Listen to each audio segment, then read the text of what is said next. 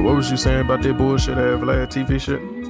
No, it's a dude talking about real estate, and this specific video was just Vlad saying that he don't really fuck with real estate and he think it's a scam. And the dude is trying to convince Vlad that, it's not a scam. It's only a scam if you're not educated, you know what I mean? And if you don't know what you're doing. It was just I liked the video. It made me want to watch more of his videos. So that's what I was doing past 30 minutes. Just about money. It also made me want to download Robinhood, which I did immediately. Robinhood? Oh, yeah, the app? know that. Yeah. Because I'm about to start investing on you niggas. I had Robinhood for a while. My only issue is the diversity that it allows you to do is not really good. Like it only allows you to invest in industries. It doesn't allow you to invest in specific companies and or like stock exchange names. You get what I'm saying? No. Because I'm on this and you can invest in a specific company if you want to, like a specific stock.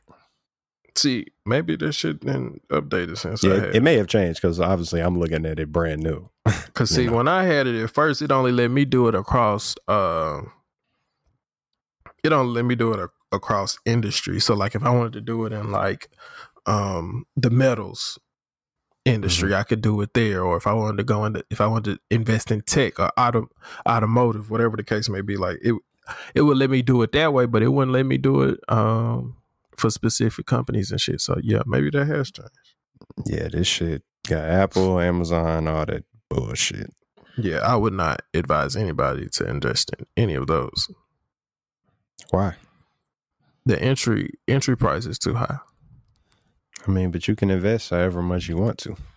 Yeah, but you gotta think about it. Like whatever the going price of a share in Apple, Amazon, or Google, let's say for instance, right? Those are all high start prices because they're literally 4 of the top 10 most profitable companies in the world. So you can put your money towards that, but your return is going to be minimal because the entrance there is going to be so high. Whereas let's say 5 years ago, if you would have invested in like Lyft or Pluto TV, some shit like that, when the entry price was low, let's say if it was $10 a share, yeah, you could have spent like $1,000 and got that. So then now, since they've been acquired by larger companies, the price of the share that you have right now is worth more. So you could have, let's say shares went up to like $200 a share, right? And you bought in at $10. So you bought in at $10. That's $1,000 divided by 10.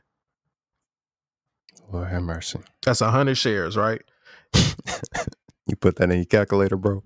No, I was just going slow for the listeners. Yeah, wink, wink. Nigga, I do this. Don't come for me. Bro, you just like these new young niggas, man. I went to tutor these young niggas. These niggas using calculators for everything. I'm like, what's up with you niggas? I'm like, come on, man. We doing multiplication. Hold on, let me put that in my calculator. 12 times 9. I said, bro, I almost walked out. So you bought 100 shares of, let's say, Google, right? Yeah. Now it's up to $200. So now you at $20,000. If the price now is $200 per share, they're paying $190 more than what you paid. So you're $190 up. So that's how a lot of the valuations are on a lot of these big name stocks. So it's like, yeah, you can buy now, but right now is not the time to buy because they're already a viable company. So yeah, if you had a whole lot of money and you just wanted it to kind of remain the same for the most part, you good, because it's not like any of those stocks are going to do major jumps and major drops. And if they do a major drop, and you get in then yeah, it may be cool. But the likelihood of that is going to be slim to none. I mean, I get what you're saying, but, it's like stocks seem more towards long term. Like, obviously, there are people who do it for the short term. I just think your advice would be more geared toward. It's like if I'm doing for the long term, and I think Apple gonna be around and here to come forever. You know what I'm saying? And I think that they just gonna continue to grow as a company, and ain't nobody really gonna put them off.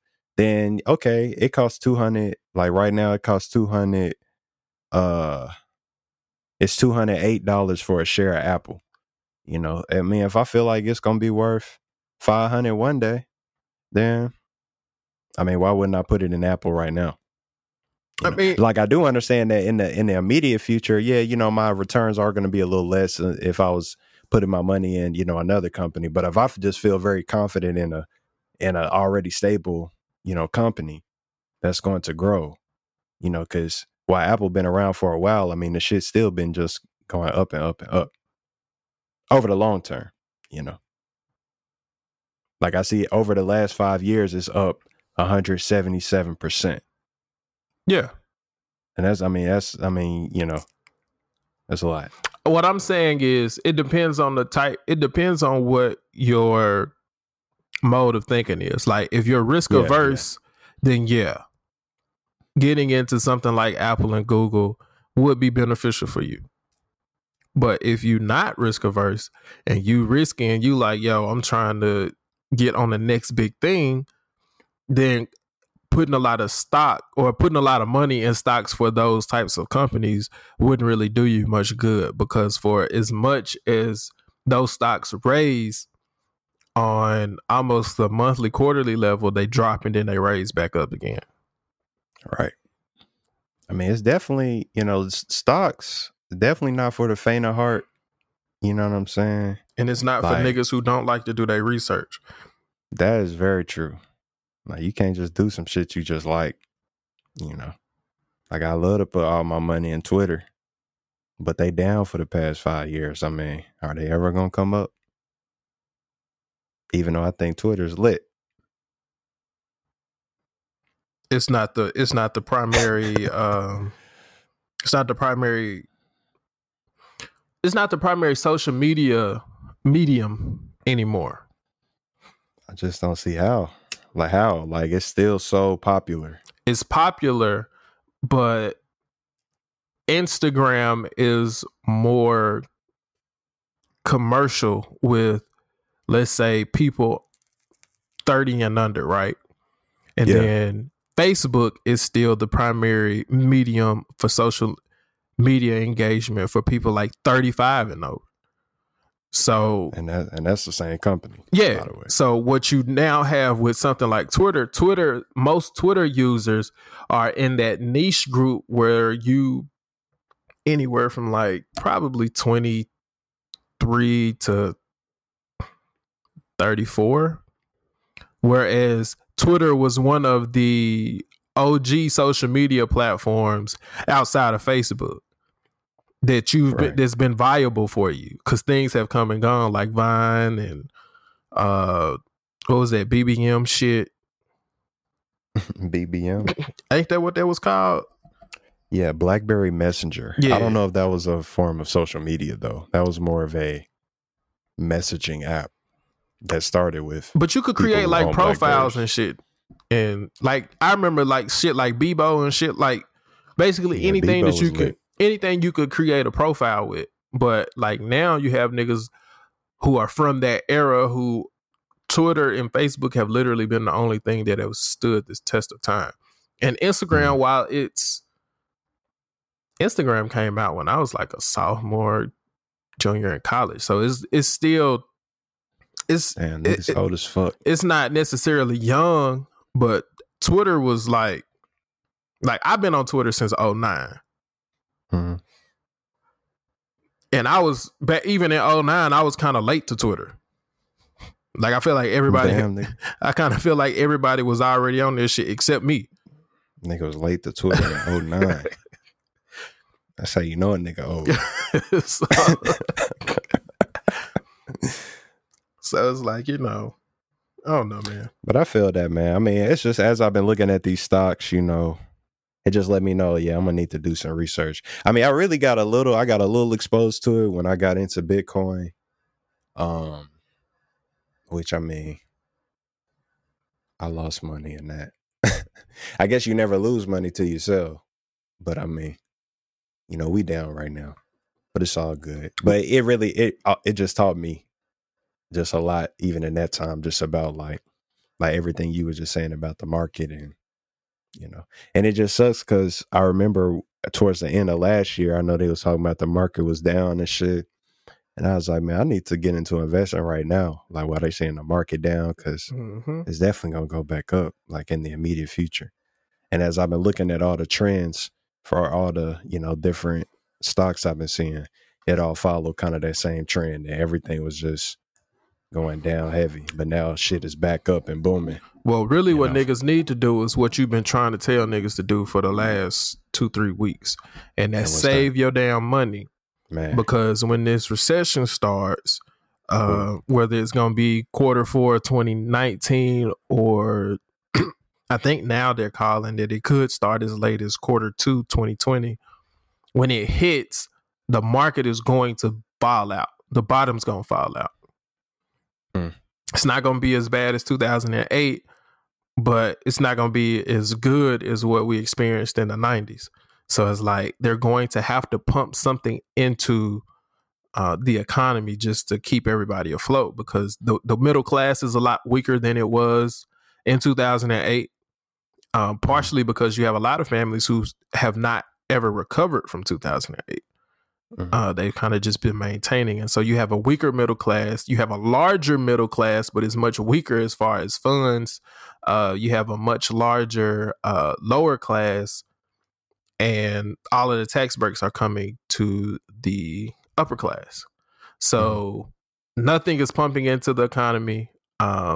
People are not buying brick and mortar like they used to. And that's caused a shift in how the market kind of works.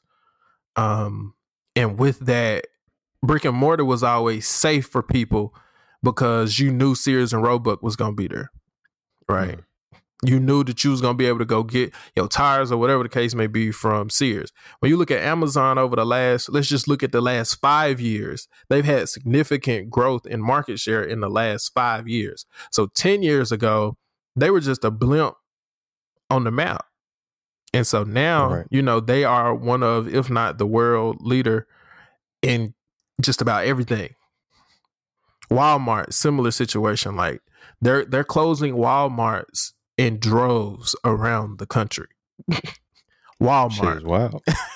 So it's like that's Walmart, bro. Yeah, but it's like when you think about this shit, like Walmart is pushing more so their online platform now than their like super centers. They're converting a lot of their big super centers back into service centers, so you can go to like a neighborhood market that they've turned that Walmart into, and then they may have like next to it Walmart Auto Center. Like you're not getting a full Walmart no more. They just like, look, come get your groceries and we can rotate your tires or some shit. Like like they be some real specialty stores, you know what I'm saying? Like here, get your groceries and then you can also get them Christmas presents. Yeah. But only at this one though. Yeah. Because we got the kids' toy out. So it's like when you look at the growth of e-commerce on the internet, it's like internet companies are so volatile that they could be up this year like millions of dollars up, and then next year they no longer exist. And so that creates instability in the market because there's not anything that they can pump into that is set. I mean, but I feel like now the thing is, things are not really going to gain prominence unless we're really seeing, the future plan for this company. And it's like realistic, it's like we know Facebook going to be around. You know what I'm saying? Like in the immediate future, like I would say over the next 5 years, I can anticipate Facebook going strong. Yeah. Just based on most likely you can get the stats on how many people are joining every day. Their content is just ever expanding. You know, and also it's like we see the up for Instagram. You know, I can't agree that for Twitter, it's like, okay, what's next for Twitter? You know what I'm saying? Like, what's next? What more can you really do for Twitter that's going to keep Twitter around? You know, what's going to happen when Instagram go to, you can post a status or some shit?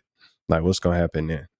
You know, like, what will Twitter, because Instagram already got Snapchat out the way. I mean, Snapchat went public and, you know, these niggas ain't, you know, their stock has been negative since the day that they became public. Because they tried to stay in too long.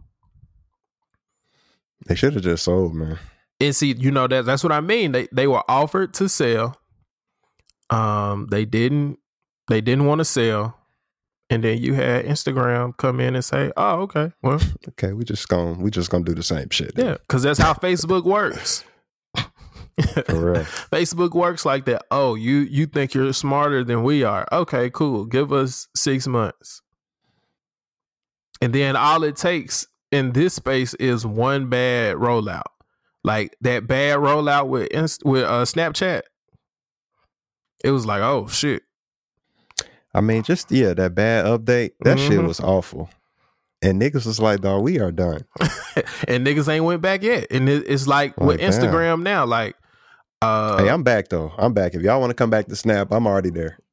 You know what I'm saying? And I still got people in my circle who still on Snap, and I appreciate y'all. You know, because Snap is still, man, that's where you need to be, man. Snapchat is actually a great app. It is. They just got that but bad people update don't see the value in it anymore. Well, people see the value in it to use it on other social media platforms. That's why if Snapchat was smart, what they would do is they would sell their filter technology to Instagram. Or just rebrand. Maybe they should just, do an app where it's just called the Snapchat camera or some shit. Like it's just another camera app. Yeah. Which I they feel can like still be their own shit. Oh yeah, because people love the Snapchat camera and filters. Because a lot of people say even on the best iPhone, the Snapchat camera makes the best iPhone look way better. Mm-hmm. I don't know what the hell they be doing, but you feel me? Yeah, I feel like we off on a tangent to start the show. I feel like we just gave some pretty decent financial information. That Long we did. Story short, save your money and do some research while you saving your money too. Yeah, because you got to make your money work for you and stop working for your money. Trying to create generational wealth here, people. Truth, because I'm broke. Truth. What's good? We back, man. It's your boy Acee, man. Realest nigga, realest flow. You already know. Like the song say, don't go the wrong way or you going to be going the long way. You feel me? To freedom! Shout out Nikki, man. I'm here with this old ass nigga. What's your name? It's your boy N8-B. AKA, your boy, no. AKA no, Nate. Say your name. My name is Mr. My name is Mr. Pondexter. Beasington. Looking at. My name is Mr. Bartholomew. That sounds like a middle school teacher name. Right. I hate Mr. Bartholomew, bro.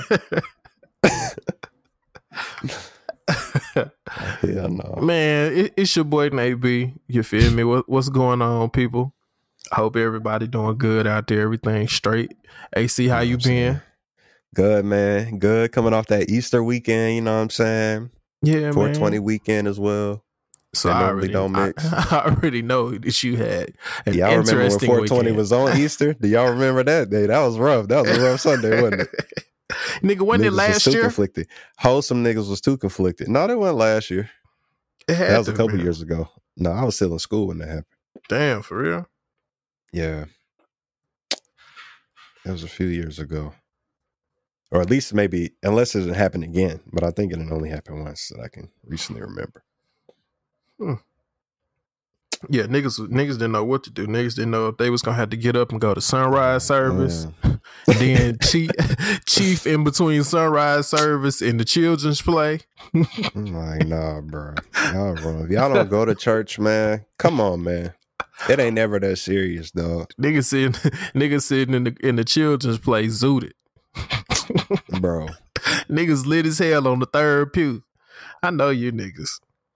I'm sorry, man. I might lose a little respect for you, man. If we go to church and then you just come to church and you just lit, like, I'm gonna be like, bro. Like, I don't know. Like, why you even here, bro? Like, why you even here? You know, could have stayed home for that. I mean, I lose respect for you. AC, man, I grew up in the church, man. Don't be disrespecting God like that, bro.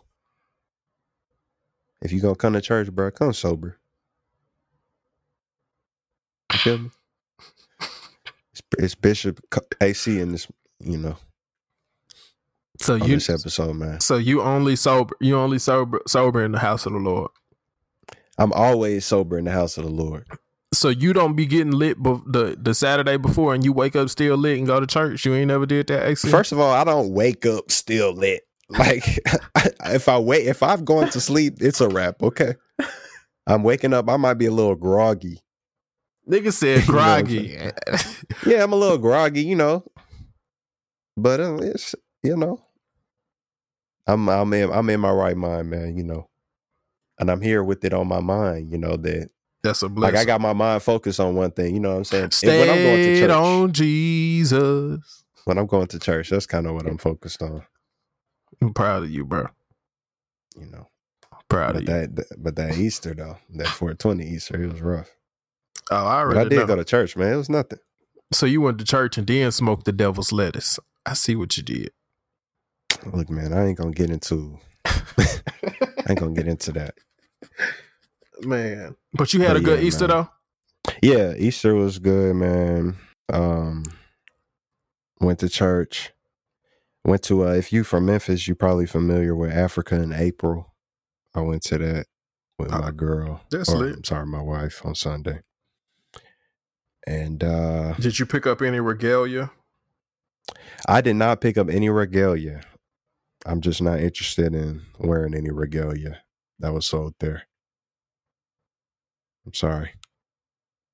But I did get some food, Got some jerk chicken on a stick. It's lit. And a special lemonade that these niggas had. It was also lit. Like, it was like a LIT lit or like just lit? No, it was just, everybody was drinking it. Oh, okay. Like kids too. That's lit, man. That's good, bro. Yeah. What about you, man? Man, what it you was been up to? So it was my girl's birthday on Easter.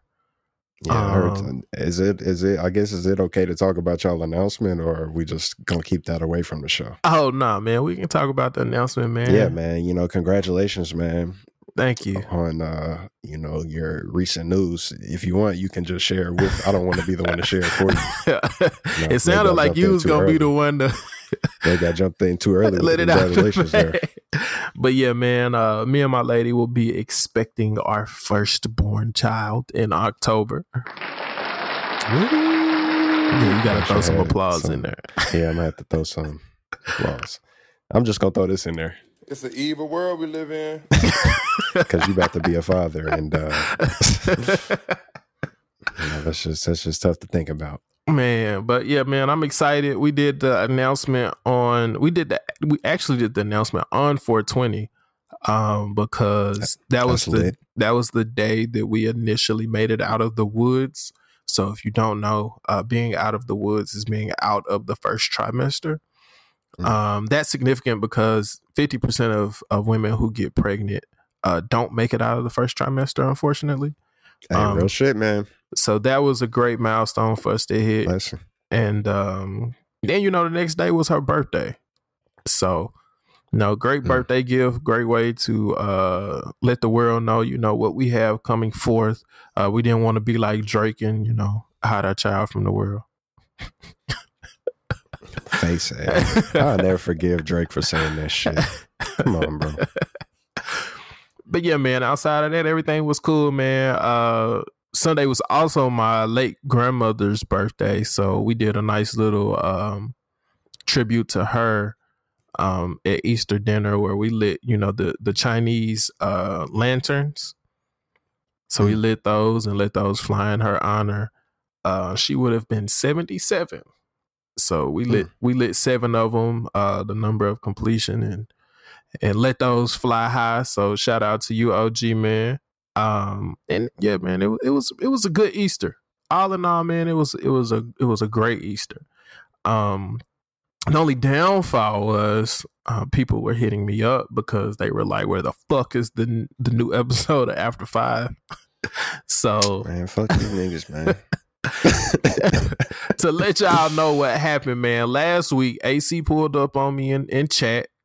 You feel me? We were in the same place, same building, for the first time in damn near a year, if not a year to the date. And yeah, man, we were recording, got about 2.5, 3 hours worth of amazing content. Yeah, it was actually pretty good. And, you know, it's just now I just realized, like, if I'm going to be in person, like, I just need another mic. Like, I need to buy a mic that is specifically, that I'm going to use specifically for in-person, like, podcasts. Because, you know, it just ain't working out. Yeah. I don't know how it used to work out. I really don't either, but you know, what else? The thing of it is, this week y'all gonna get some of the takes that we had last week. Maybe a little bit different. It's a lot for us to get to today. I don't remember what I talked about last week, honestly. We really did not talk about last week was really a slow news week. So literally we was just bullshitting. But it was some grade A bullshit, you know? Yeah, I mean, I feel like that's every week. I mean, I don't know about you. That's how I feel. So, yeah, man, it was cool. But we gonna get y'all right this week. Yeah. Go ahead. Oh, no, go ahead. So to get us started with Twitter court, let me just ask you a question first. Have you seen Wait, hold on. These are their stories. So there is a school, Madison Academy, that released a dress code for parents. And the dress code reads, no satin caps, bonnets, or shower caps. Wait, what was that first word? Satin caps. Satin. Okay. Yes. No hair rollers, no pajamas, no house shoes, no torn jeans, leggings, Daisy Duke shorts. Come on now, leggings. Come on. No low cut tops or short dresses. Right. Okay. That's it. That's all that they showed on this screenshot of what was on the news. Right. I need to see the full news report, man. They have another one for the dudes. So yes, there was another one that came out with the dudes. Let me see if I can try to get it pulled up. Because I'm like, bro, it's like this. I don't really have no problem with this. The gist of what the dudes ones was, it was just like no sagging and no bagging. No sagging, no bagging. You know, sagging and bagging. No lacking. Basically. Yeah, so this is what it says. So it says jeans that are from your buttocks to all the way down, showing lots of skin, will not be permitted in the building or the premises. Sagging pants, shorts, jeans will not be permitted in the building or on the premises. Men wearing undershirts only will not be permitted into the building. Short shorts that are up to your behind will not be permitted on the premises in the building. Men wearing nothing but tank tops will not be permitted into the building. I mean, so you tell me I can't just pull up in like, you know, my polo V-neck, you know what I'm saying, undershirt, but you could rock it as a shirt in the summertime. Look, come on now. I don't know the definition.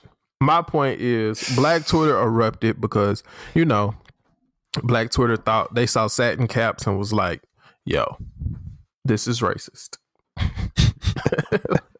And then I mean, look, man, the picture of the principal or headmaster, whatever you want to call it. I ain't seen that.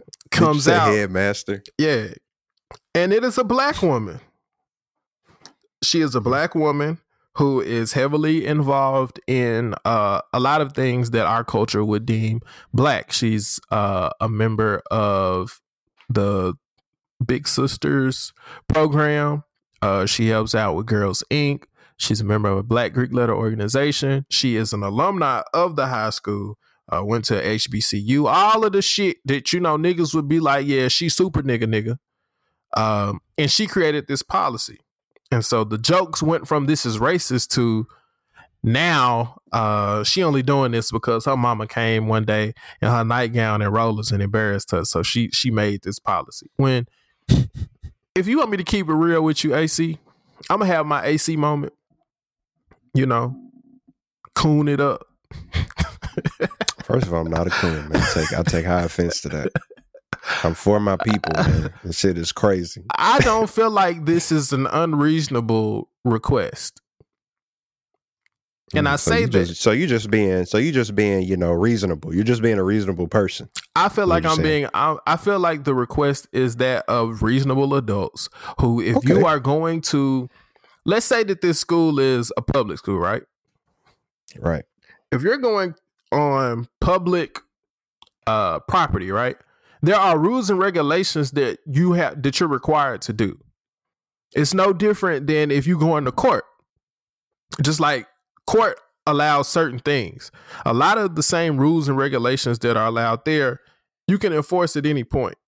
So if you want to set an example for impressionable youth and you say, hey, if we're going to have a dress code for our children that go here, we also will have a dress code for anybody who wants to visit the premises. And that's the thing that I think a lot of people are missing. If you want to come on school ground, this is what they're telling you. These are the rules that you have to follow. And I feel like all they doing is basically asking people to dress like they going to a fucking school. like for real. I just don't see what's unreasonable about you not wearing booty shorts to a damn high school. Well, the immediate response was, if I need to come in a hurry, you know what I mean, then I'll be wearing whatever the hell I, want to wear. But I'm just like, if the school made this a policy, like it's probably been an issue for. It is clearly an issue for the damn PTA meetings. You know what I mean? Like it's definitely been an issue. And like this ain't just, why is everybody jumping out of bed? Like they know that in an emergency, okay, you might be wearing something a little bit less than favorable. But obviously, niggas just pulling up to pick their child up at 2:30. Yeah, I just you know what I'm saying, in the bonnet. Like you should know better than that. That's just how I feel. Like if you're going, this ain't daycare. Like if you're going out in public, like at the very least you should look presentable.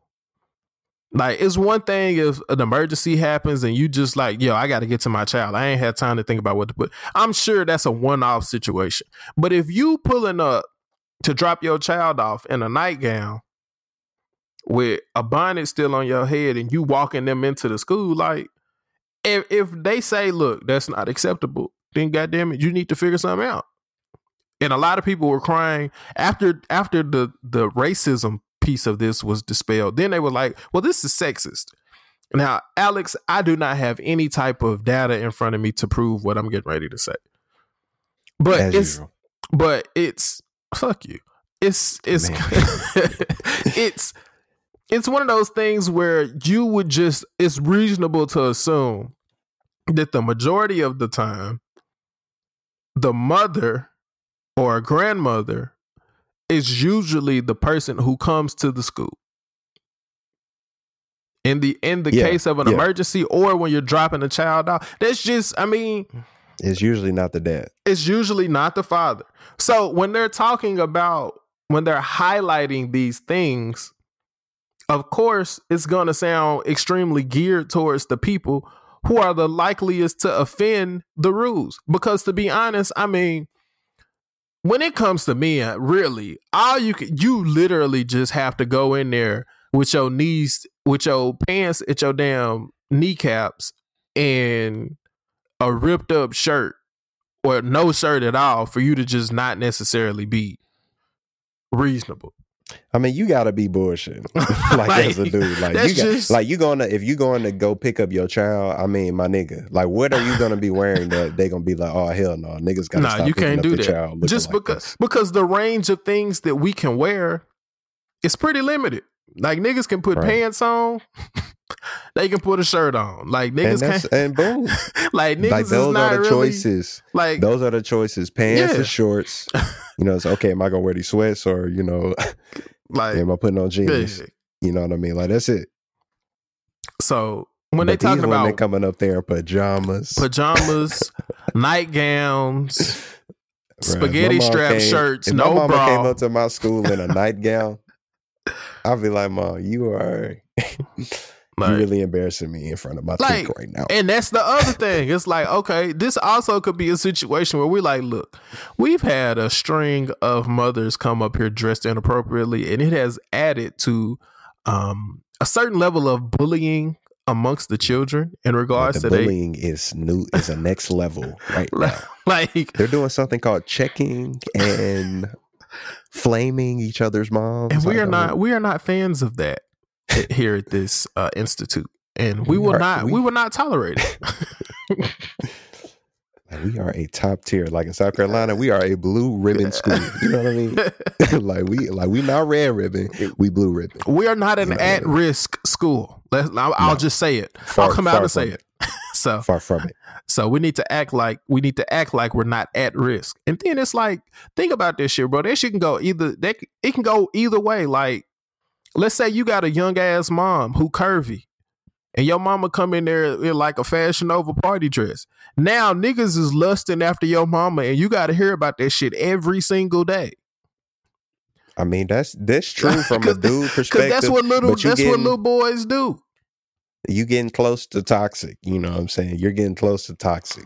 Because if that's just her figure, what's she gonna do to hide her figure, Nate? Not wear a Fashion Nova dress to pick her child. It don't matter what she wear. It don't matter what she wear. Y'all gonna complain because of her figure. No, we not gonna complain. What I'm saying is, it's just like the conversation. I think we had this conversation.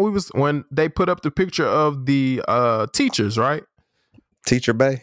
Yeah, it's like there are certain, like in her situation, right? She was wearing professional clothing, like that was acceptable. She's just curvy. It's a difference between wearing things that are acceptable and appropriate to wear around children, especially like children on the cusp of puberty. Like if you're going into elementary school, middle school, where these boys is just now they just got pubic hair. Like they looking for something to get horny off of. So you saying that women need to adjust their clothes because niggas in puberty? No, what I'm saying is this dress code eliminates a lot of the issues that can arise from that, because it literally is asking you to wear appropriate things when you come to a school. Like there's a distinct difference between you showing up in a low cut spaghetti strap shirt with no bra and you pulling up in a damn regular shirt. Like there's a difference there. I mean, this is true. It's like I 100% agree with you, but in instances like this, like, you know, where there is kind of a clear double standard, but at the same time, I think we already addressed that for men, it's just, you know, there's not really much that can make us inappropriately dressed. But from women's perspective, I do understand their frustration with just being like, why are there only limits in terms of clothing to us? Like, why do we have to adjust ourselves, you know, and who deems what as, you know, this is respectable. Yeah, like this is appropriate. Like who deems that? You know what I'm saying? Like if it was a black school, would they not care? Or would we all agree that this is, you know what I'm saying? Like we said, not appropriate. I think this is a situation where you have to take into account social norms. Like regardless of where you go to work at, right? Even if you have a workplace that has, you know, a pretty relaxed dress code, right? Yeah. You still are not, 9 times out of 10, you still are not going to be able to get away with wearing things that can be considered sexually suggestive or overtly revealing. Not because they're trying to control what you have going on, but because when you do stuff like that, it increases the chances of other people not behaving like they should. And as fucked up as that sounds, that's why people have HR policies. That's just the reality of it. Like, to protect the person and to protect the company. Because it's like, if you want to wear what you want to wear, that's fine. But if there's a dress code in place, you have an ability to figure out whether or not you want to go to this place or you don't. You know what I mean? Like, right. There are certain things that they just not going to allow you to wear at work because it's work. Like, you're not going to wear the shit that you wear on the weekend to the club is not some shit you're going to wear to work. Most of the time. Depending on how you dress. I would just think a lot of parents, or at least the ones that have the biggest problem with this, are just like, look, man, like, this is my child's school. You know what I mean? Like, if I ain't coming in here naked, you know, because it's not like everything is like sexually suggestive. It's like, they're just like, look, man, just stop wearing, you know, like they say, leggings. You know what I mean? It's just like, and you know, I fully understand that, because leggings. If I'm a mom leaving the gym, I can't come straight from the gym. You know what I'm saying? Pick up my child. Like, come on. And I think there's some room for interpretation. And I think they have some very valid points if somebody were to challenge it.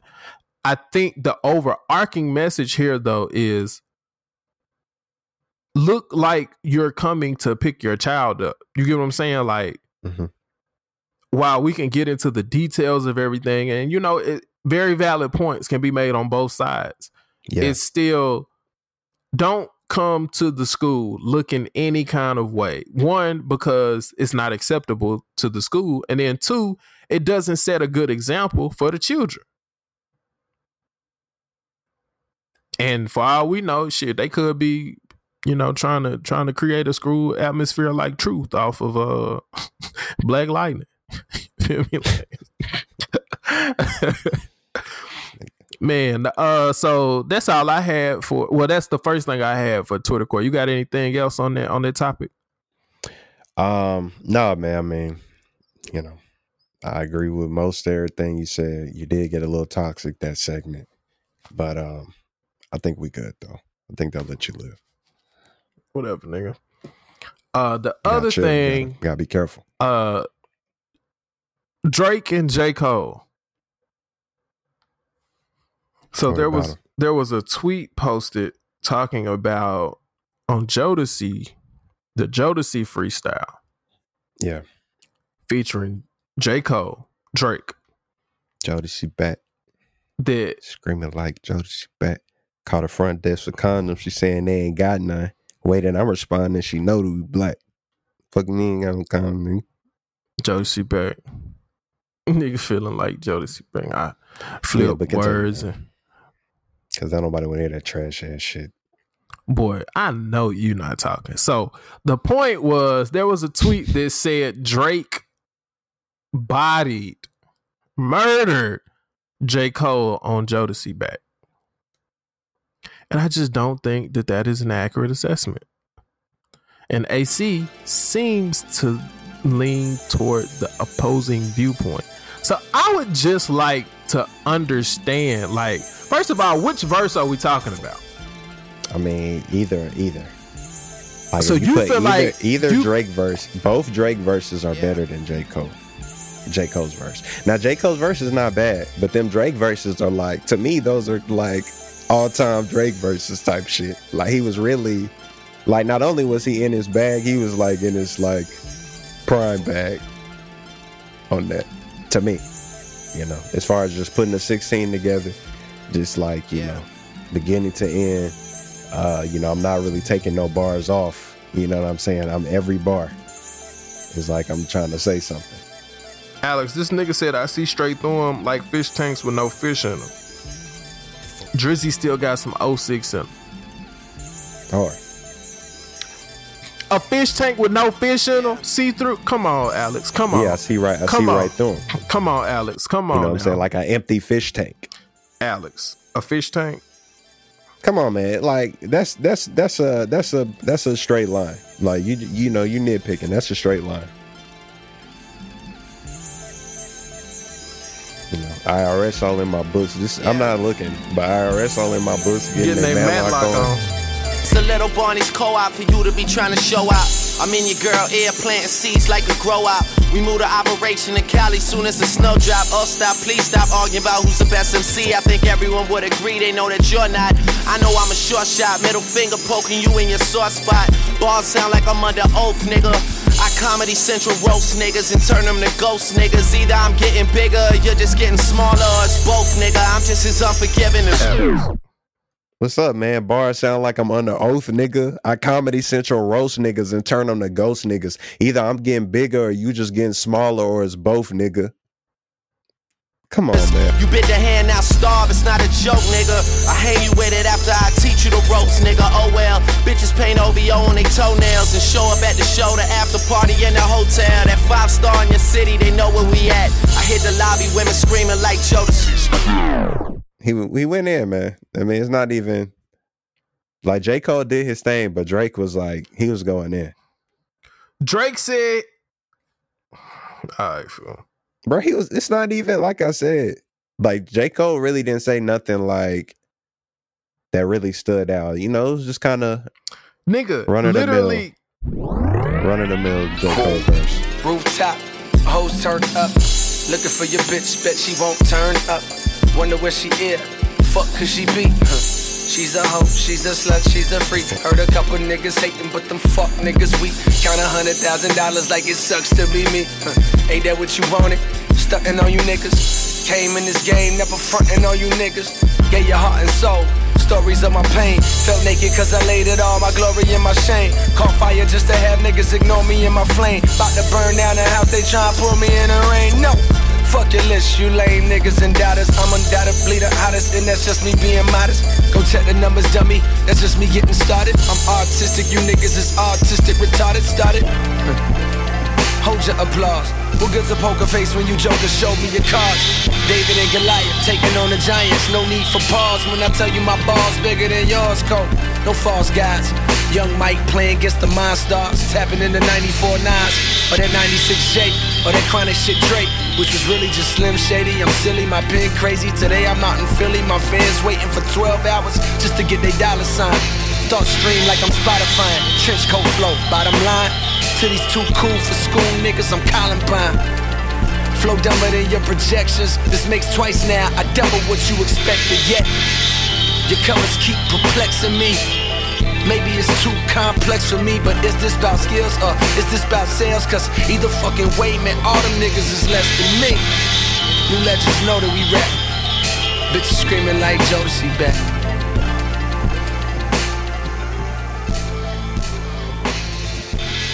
This nigga said tap into that 94.9 or that 96J or that kind of shit Dre, which is really just Slim Shady. I'm saluting my pen crazy. Today I'm out in Philly. My fans waiting for 12 hours. 12 hours just to get their dollar sign. Thoughts stream like on Spotify. Tricks coat flow. Bottom line, to these too cool for school niggas, I'm Columbine. Flow dumber than your projections. This makes twice now. I double what you expected. Yet your covers keep perplexing me. Maybe it's too complex for me, but is this about skills or is this about sales? Because either way, man, all them niggas is less than me. Come on, bro. But, bro, that's it's good. I mean, J. Cole is, he's a good rapper, so he ain't gonna have no slaw verse, especially on a song with Drake. But to me, it's just, you know, those two Drake verses, they just too hard, man. That song is just so hard. It's like two of the top artists and everybody is rapping. And but Drake definitely got the best of Cole on that. And I love Cole. So who got the best of who on In the Morning? I mean, I would have to say Drake. So, bruh, ain't no way. I just feel like Drake set this song off, you know. But that wasn't like it's a different type of thing because, you know, Jodeci freestyle is more of like bars. Well, when I think of a song like In the Morning, I mean, you know. Okay, so let me ask you this. Fucking Problems, right? Yeah. Who had the best verse on Fucking Problems? It wasn't Kendrick. I'll tell you that. Nigga, what? It was not Kendrick. So you telling me Kendrick don't even get a thought? Nah, he definitely didn't have the best verse. I'm beginning to think you just a Kendrick hater. Bro, I love Kendrick. What you talking about? See, niggas just can't believe that I just disagree. You know what I'm saying? Like, what you mean, Kendrick? I may fuck with Kendrick more than Drake.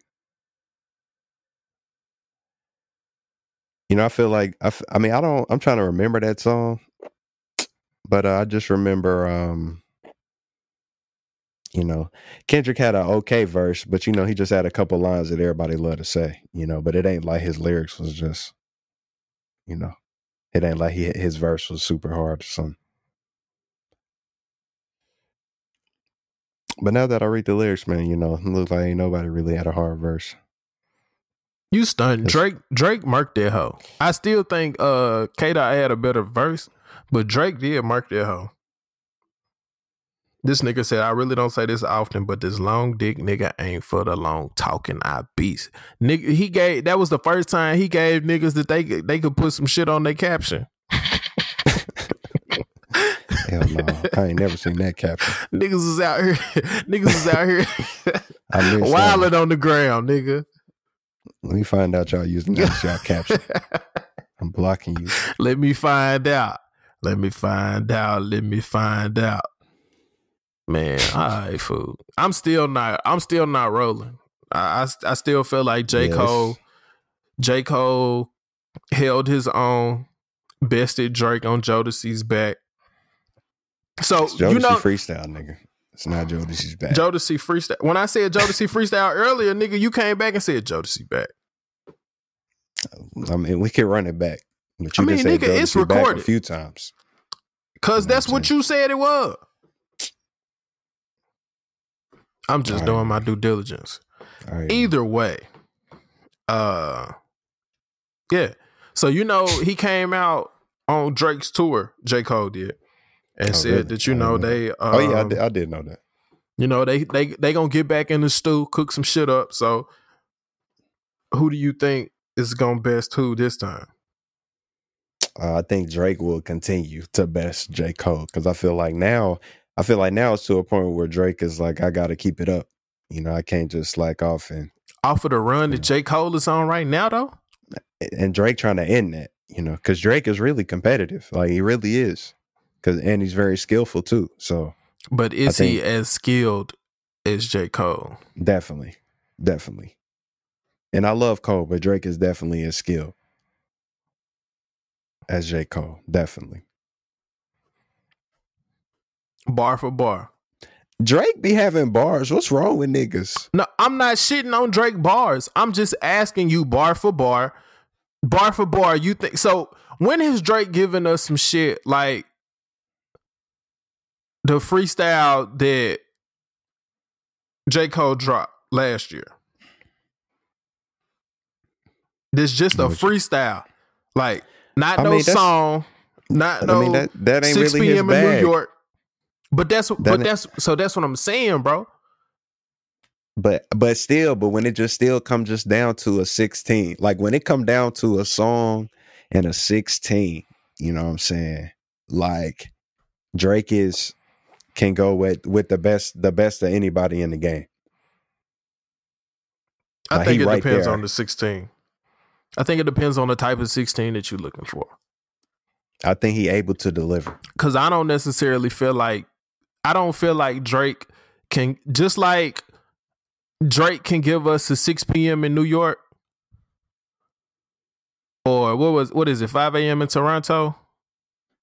Like, got a few of them. Just like he can give us those types of songs, I don't necessarily feel like other artists of his caliber can give us songs like that and we fuck with them the way that we do those.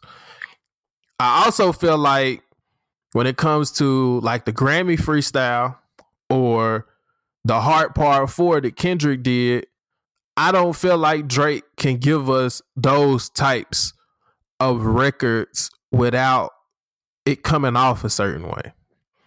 And that just goes back to the conversation that you and I have had before, and we'll get off of it.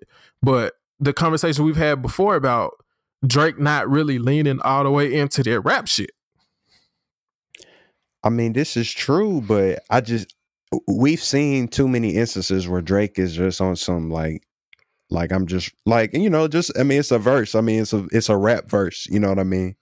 And to me, like, I do agree with you that there are certain aspects of rap, right? Because rap is just so broad. There are certain aspects of rap that we just really are not going to get from Drake, that we may get from a Kendrick, you know, like a certain feeling, or, you know, kind of the type of music they make of artists like J. Cole. It's like the music is a little different from what Drake makes.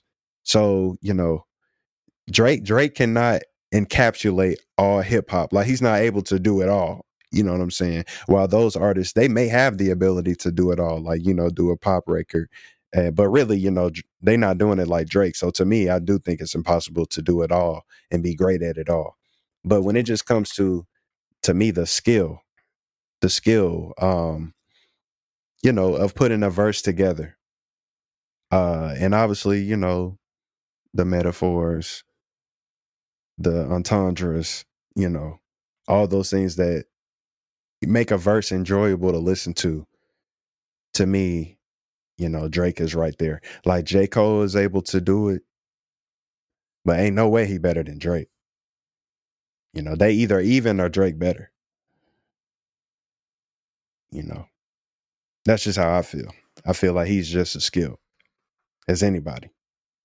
Well, hey. If that's how you feel. So, last week we missed out on the piping hot news regarding Charlamagne the God, Wendy Williams, and Kevin Hunter.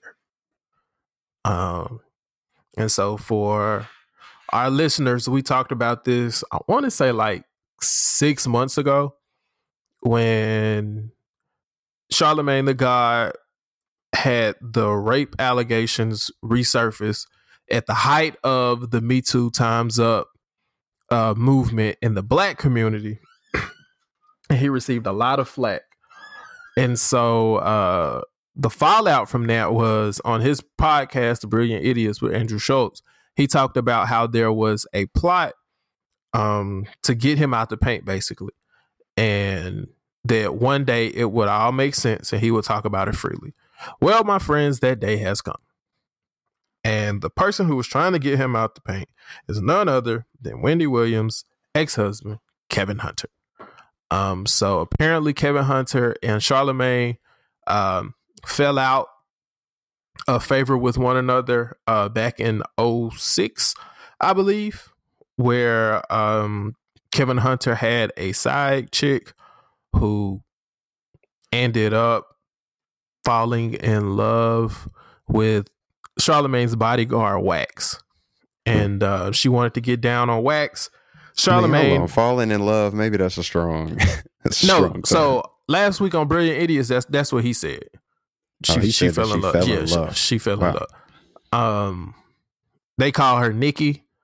I don't know the woman's name, but apparently let's just call her Nikki. Nikki was feeling Wax, fell for Wax. Kevin found out. He was mad, started hating, said fuck Charlamagne, and fed a bunch of lies to Wendy. So Wendy Williams and Charlamagne the God fall out. Don't speak. Boom. So then, mind you, Nikki is from Charlamagne's neck of the woods. So they go way back. They know each other. Kevin keeps cheating on his wife with Nikki. And then you fast forward to 2018, he gets her pregnant. So the Wendy Williams conversations you and I have been having, you know, over the last couple of weeks, basically all stem from Kevin's infidelity and this baby that he's having. by his side chick.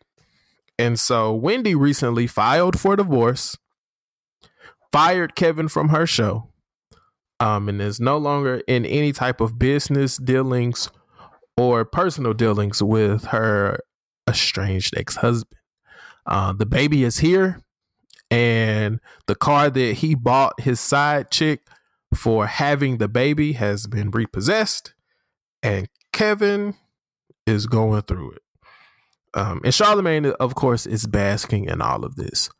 So since all of this has occurred, Charlamagne and Wendy have since rekindled speaking terms. Wendy announced on her show that Charlamagne asked her to dinner so that they could discuss and catch up on some things. Charlamagne came back and said that is not necessarily the case, but they did connect and have a 2 or 3 hour long conversation, clearing the air and just coming clean with one another about all of the bullshit that has been spread between the two of them by Kevin Hunter. So Acee, seeing something as public as this interaction in Black culture from two figures in Wendy Williams and Charlamagne, what's your take on this? I mean, I guess, obviously I was a little underwhelmed because Charlamagne been hyping all this shit up, like, in terms of, what's happened with him personally with Kevin and how that kind of has some bearing on, his professional career. But in terms of what happened with Wendy and this nigga, I mean, I don't know, Bryce. I really don't. I mean, I was underwhelmed by the news of why, because Charlamagne bigged it up like it was going to be like earth shattering. Correct. And then when it comes out that it was this, it was underwhelming, I think, because he oversold it and under-delivered on what it actually was. Now, granted, this was big for him, because if you've read any of his books, you understand that a lot of the shit that Charlamagne had to deal with internally outside of his like family issues had to do with the relationship and the interaction with Kev and Wendy. Correct. And the impact that it had on his life. So while I get it from his point of view, from a viewer or a listener's point of view, it's like, I mean, a nigga was cheating on his wife and you was trying to take his side bitch. So, well, you was trying to put your homie on his side bitch. So he was like, fuck this nigga. I'm going to get this nigga out the paint. And then he saw you starting to do good. You feel me? You know how haters be when you starting to climb up them charts, starting to get a little notoriety. I mean, niggas be talking about haters, you know what I'm saying? And most people who talk about them don't have nobody hating on them. Yeah. But I just wouldn't, I can't imagine like having somebody like truly hating on you where they trying to block your bag. You know what I'm saying? Like, damn. That shit is crazy. Damn, Nikki blocked my bag. Or stopped my bag. Remember that? Yeah. Nah, but I would just be fucking pissed. So, like you just said, I know Charlamagne is obviously very excited, and maybe he is hyping the shit up because when you think about somebody who did that to your career, just seeing them get any type of, just karma, I guess, for what they've done, is going to excite you. Yeah. So I guess he getting what he deserved, man. Doing Wendy dirty, man. I know you love to see Wendy in peril, you know what I'm saying? Like, you love to see her down, but I think we should support our black women. Nigga, I do not love to see her down. Who want her to, cry on TV. But I think we should support our black women. And I do not want to see her. I do not want to see her cry on TV. All I ever said was, I want her to be as open and honest about her own situations as she is about everybody else's. This is crazy, man. Which I guess you want the newscaster. I guess you want the newscaster to report the news on their family as well. No, because a newscaster is literally giving us the news that has happened elsewhere. So they giving us stories that have broken. We're not talking about people's personal lives here, AC. I mean, know that, and I know that. that. On the news. I mean, it's highly unlikely. They talk about what's going on. You get locked up. Talking about they talk about people who got locked up. So if the newscaster get locked up, do they need to come on the next day and be like, I was locked up? I have to be transparent. Former News Channel 5 anchor has been arrested for. That's exactly what's going to happen. This shit going to be breaking news. But look, but you saying that it got to be that person because Wendy just be talking about other people. What I'm saying is if Wendy has made her live, and I'm not finna do this with you again. Let's just set the record straight there. I rehash every argument and we just argue again. let's just get that straight. Wendy makes a living off of talking about other people's personal strife and issues. So when she has personal strife and issues, she cannot remain silent because she's made her living off of that. So when some shit happen in your life, you got to air that shit out just like everybody else, because if you don't, everybody else will. The only difference here is everybody else will because you do it for everybody else. And maybe she willing to take that, but maybe she not willing to be like, okay, let me do the shit too. Maybe she just willing to take it from everybody else. Keep that same energy. Keep that same energy. Nah, bro. Keep that same energy. All I'm saying is I just want to uplift our black women. You trying to tear them down. Yeah, clearly that's what I'm trying to do. Actually. Yeah, I mean, I don't know no other explanation for what you're saying. I'm sure. I am sure. I mean, damn, Nate. It's an evil world we live in. Have you seen the situation where DJ Paul is suing Travis Scott for $20 million? I did see that. And then I did see something shortly after that said that both camps were like in discussion. So maybe they're trying to work that out. I did find that surprising to think that if DJ Paul did think, well, I mean, you know, he's obviously right in saying that it was sampled, but I did find it surprising that they weren't able to like work it out amongst themselves before it became a public article, you know, that he was suing them. Because I don't know, I just wouldn't expect DJ Paul to go straight to like suing another nigga in the rap game. I mean, I don't know. Now, if it was a case where he did try reaching out to Travis Scott camp, like, you know, what's up with that song? Like, y'all ain't cleared, and they was giving him the runaround, then, you know, that's all good. But hopefully they get it worked out, man. Because it's clear as day. I mean, it's nothing even to. I mean, I thought that's. I don't even think Travis was trying to pass it off as not that. I don't know the details. Like, did he really just not even clear that shit at all, or like what's going on, or did for some reason DJ Paul not getting paid for it, or from my understanding he didn't get it cleared at all. Like that's wild. That's just crazy to think, because I know they clearing hella samples, and how you not clear that one? Yeah, I that's don't the know. Damn hook. So yeah, I hope that situation works itself out, because it's like, I know DJ Paul don't necessarily want to be that person, but when you have so many people profiting off of what you created, and like, it's not like these are songs that we don't know, you know what I mean? Right. It's like, I remember when Fab sampled Fat Joe Lifestyle, right? Niggas was like, what the fuck? Because the shit was still like, it was within the same generation of one another. Like, when we hear a Michael Jackson sample, or we hear a you know, Earth, Wind and Fire sample, or a Whitney, whatever the case may be, it's like, okay, but 3-6 is we don't realize how long it's been, but like, a lot of us who are listening to music right now know the 3-6 music that is being sampled.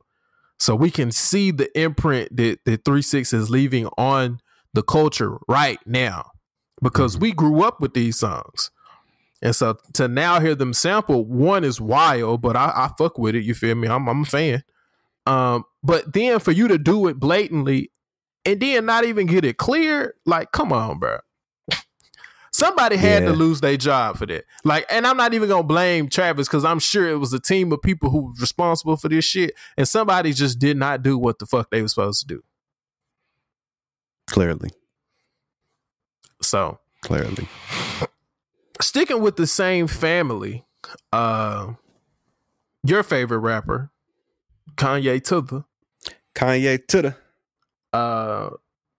has been in the news for his Coachella Easter sermon performance. Sermon performance. Yeah, that's it. I mean, that's really what they calling it. I mean, DMX spoke, and I think Kanye did like a service where, you know, he does his Sunday services and shit like that. But this was like his Sunday service on steroids. And I don't think people are necessarily so outraged by what he did, but there was merchandise that came out. Mm-hmm. We're talking about hoodies, sweatshirts, shirts that say things like Holy Spirit.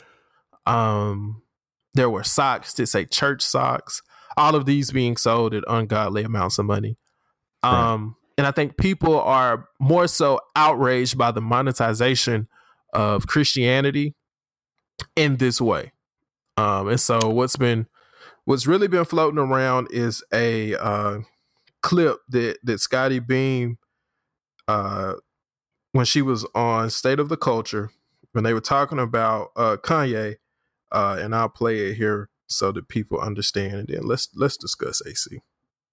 And God has employed to get black people to forgive you, because a lot of people do that.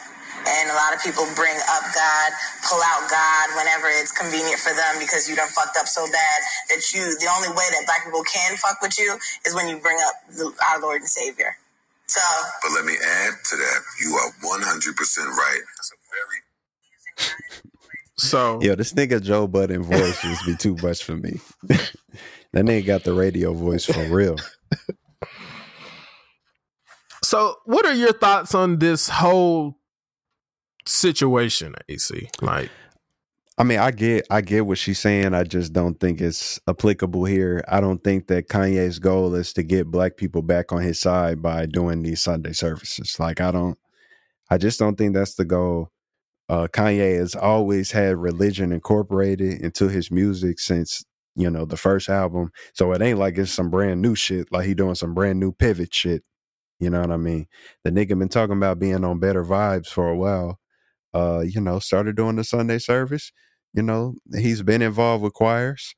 I don't know, like, you know, he been doing the shit in the mountains and shit. You know, that's just what he been on. I don't think it's any attempt to like get black people back, nor do I think it's working on any black people who have canceled Kanye.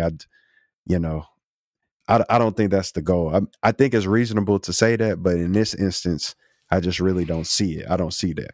So you don't think the merchandising and basically having these services at these super exclusive places where you basically got to pay top dollar to even get in, like you don't have any issue with that? And I'm not putting an opinion out. I'm just asking. Well, in terms of his regular Sunday service that he's been having for the past few weeks, I don't know the details on that. From my understanding, I thought they were just private services. I didn't think that they were something that somebody could go to. I thought Coachella was like him bringing that to Coachella. You know what I mean? Like he's been doing that. Coachella's coming up. Hey, you know, we should do it at Coachella. That would be live. And then they did it at Coachella. Now the merchandising, you know, it's Kanye merch. You know what I mean? Like it's his concert, it's merch, it's gonna be price high. You know, when we talk about monetizing on Christianity, I mean, niggas sell Christian stuff every day. You can go to the Christian bookstores, plenty of monetization on Christianity. Like I don't, you know what I'm saying? I don't really see the difference in that. I don't see nothing negative. I'll say that. And I'm somebody who really don't like I really don't like for God to be played with in rap. Like I hate when artists like sample a gospel song, but the song ain't about nothing good. That really rubs me the wrong way. So sometimes the stuff Kanye be doing, it do rub me the wrong way. And even these services, it's like, you know, I understand that they perform in some gospel, but then it's like other kind of worldly songs that we're kind of singing as gospel. Like, I don't know, I feel like it should just be two separate things. Like, you know, for that, it should just be strictly gospel songs or something made in a gospel way. I can understand it being a little alternative, but, you know, for the most part, I don't have a problem with it though. You know, because I do think it's for it's for a good cause. I don't think it's for a bad cause. You know, I really do think it's supposed to be for, you know, a spiritual encounter, you know, for a possible attendee. I do think that's the purpose. And music can do that. Definitely. Music can always do that. Music can. I think, and this is me just looking at it from my skewed point of view, because I'm just be honest with you, like I'm very skeptical of Kanye these days, because I feel like every time Kanye steps out and does anything, it is for the direct financial benefit of Kanye. So when you see Kanye come out and tell us that, you know, he's getting back to his roots with his friends and all of this shit, then we don't see nothing else. His friends are public about, you know, having not spoke to him since, you know, that string of interviews. And then he starts releasing these clips of, you know, the Sunday service. And like you said, it's like a mixture of worldly secular music and gospel music. It's like, okay, why is he doing this? And then to Scotty Beam's point, it's like, we see this all the time. When niggas fuck up in black culture, they do one or two things. They either cry insanity, that they crazy, and that they're unstable and, you know, they need help, or they act like they the prodigal son and return back to God. And while both of those things can be true, when you deal with somebody like Kanye, who has done both of those things, and both of them could very well be correct, it's like when Kanye came out and told us that he was suffering from mental illness, right? He caught a little sympathy from people. Then when it seemed like he didn't get the response or the level of forgiveness that he felt like he needed, he doubled down and was like, nah, I ain't got mental illness. I just ain't been asleep. So then niggas is like, oh, you bullshitting. So then he was like, well, fuck y'all. I'm going to lean back into this Trump shit. You feel me? MAGA forever. I'm going to go tell Trump, you know, he like a father figure. He the greatest thing ever, giving him the biggest dick flute solo. And so niggas is really like, nah, fuck that. But this other demographic is like, well, look, this black likes him. Let's use him as the poster child. And then his wife comes out and was like, Kanye is not the poster child for black people liking Trump.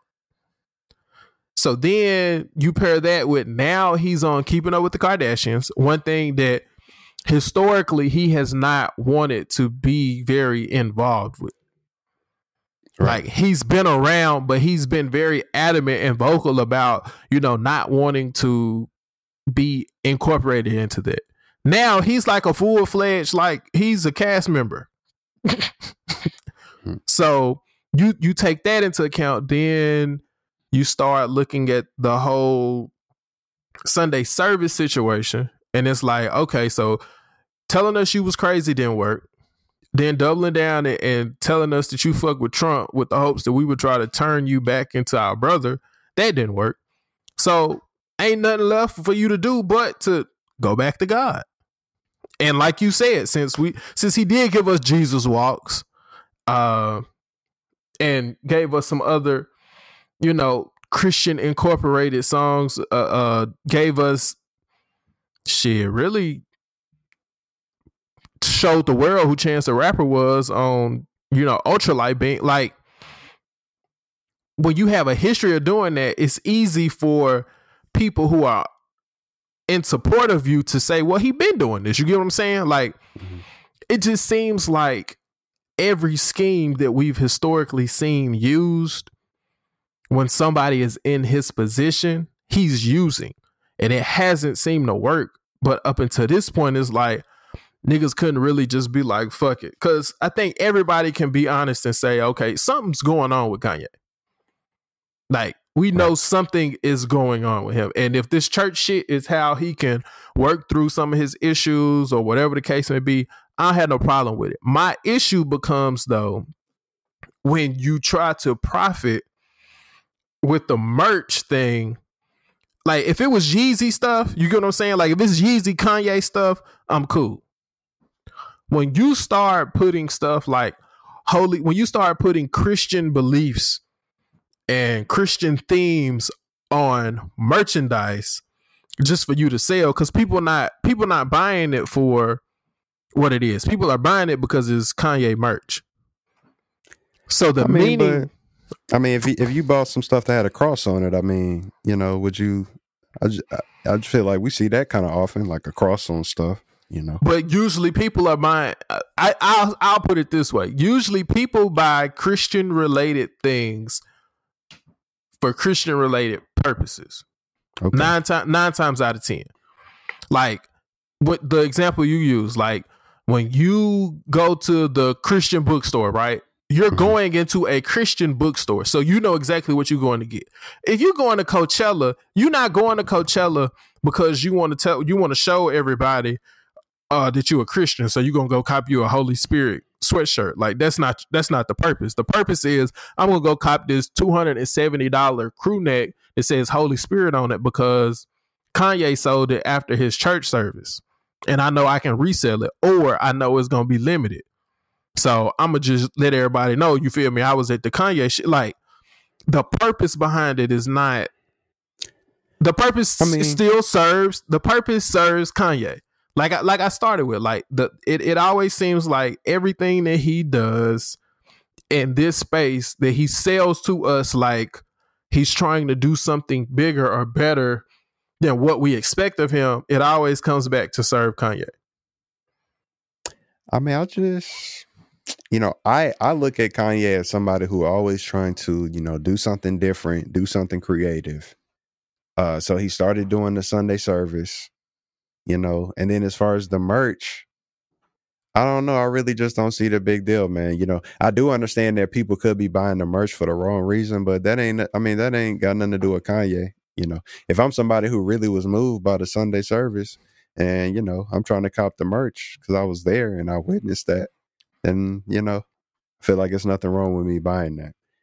And any type of, you know, it ain't like there's something else negative that's on the shirt and then also Holy Spirit. I mean, it's just, you know, it's a good message. So, you know, I don't feel like it's spreading nothing negative from somebody wearing it. I understand that he's getting paid off of it, but plenty of people are paid off of Christianity. Like, you know, as long as it's not spreading like a bad message, you know, I really just don't see the problem. Because niggas gonna make money off God. I mean, that's just what it is. It is a business. Religion is a business. So as long as you ain't doing it in a really bad way, you know, like stealing from people, you know, in the name of God or something like that. Which, I mean, some could argue that depending upon, you know, I'm not even gonna get into that. Sticking with the theme of the Kardashians, Jordan Woods came out. Did you see the quote that she had?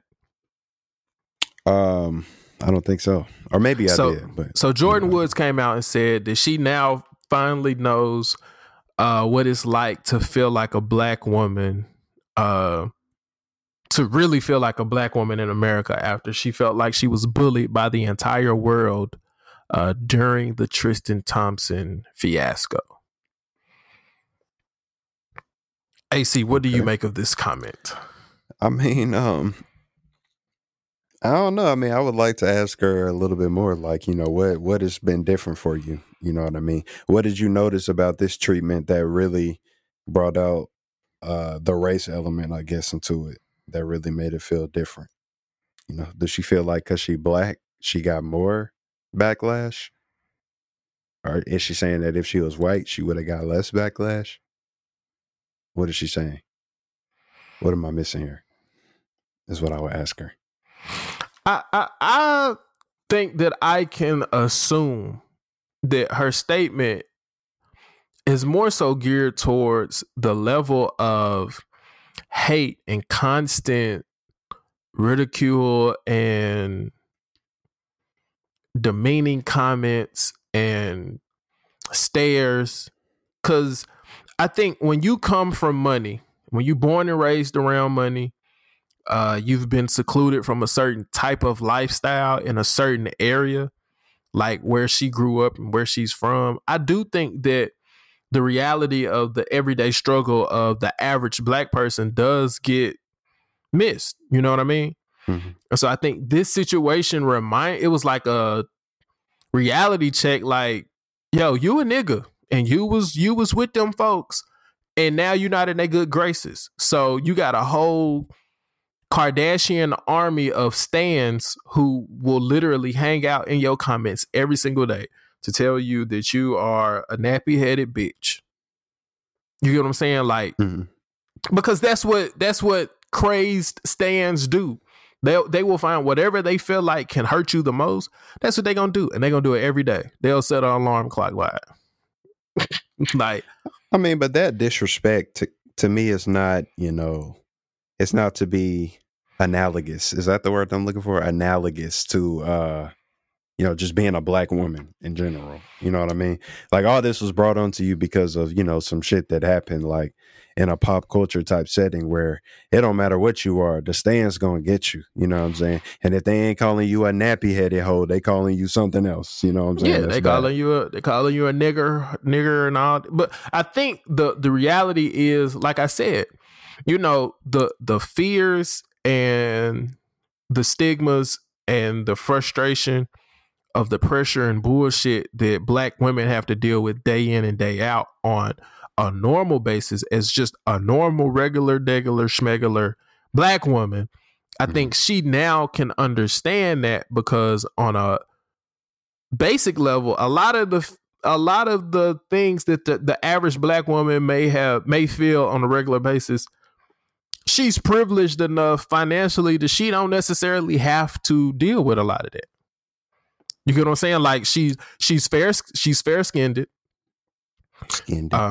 She is in a part of the United States of America where a lot of people are her skin tone, so she can be racially ambiguous if she wants to, or if need be.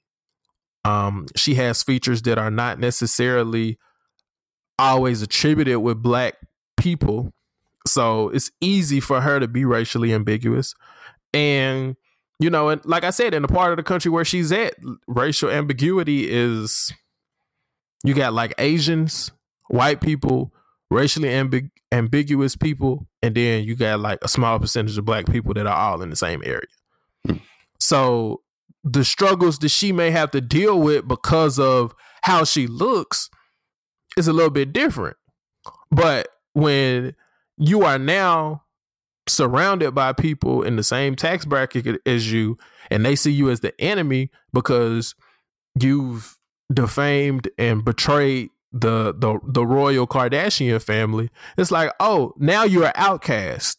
You get what I'm saying? Like, yeah. Now you feel like every other black girl at the all white school, or every other black girl at who has to constantly be in white spaces because you are a minority and the majority rules. Like, I think that's more so what she feels. And I've seen a lot of people, especially black women, be like, what the fuck do she mean? Like, we were rooting for her. And I think a lot of times we dismiss the privileges that some of us have, and we think that it's just universal to all black people, and it's not. I agree with that. So yeah, that's my two. You got anything else, man, before we hit vital information? No, I don't. So, and now your boy N8-B with more vital information for your everyday life. Acee, have you seen this Elizabeth Warren story? Yeah, she trying to hype us up, bro. So give it to us, bro. Give it to us. I mean, she talking about, you know, forgiving student loan debt, man. And that's just, you know, that's gonna perk everybody's ears up. You know, I know in the clip that I saw, she talking about how if we just taxed, what percentage did she say? Like a 2 or 3% tax on like every dollar that niggas make over 50 million. So, you know, they money don't start getting taxed until they, you know, make 50 million. Then we will be able to damn near pay everybody shit. Niggas will get free daycare, free after school care. And then she said it'd also be like $1 trillion left over. Like if we just applied a tax like that. And I'm like, that is incredible stats. But I don't believe that America ever gonna do some shit that's gonna be helpful for Americans. I've kind of lost hope in that. But maybe it's just because I'm young and all I done seen is shit not working out. And Trump. I can agree. I also feel like I feel like Elizabeth Warren, if anybody would try to get this done, it would be Elizabeth Warren. She tried. The issue is they not gonna go for it. It's just never gonna happen, man. They not forgiving no debt. Or I mean, maybe they will, but it would be amazement. It would be so shocking to me. Well, for one, they're not gonna let her get in there. Yeah, that is. That's number one. Like that's my thing. It's like all of these candidates who are having these really great ideas not gonna get elected. They're not gonna be the Democratic nominee because the reality of this game is politics.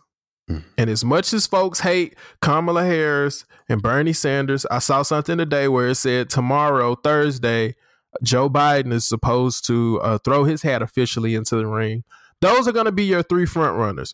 It's likely going to end up being Bernie and Joe because Kamala she's too young.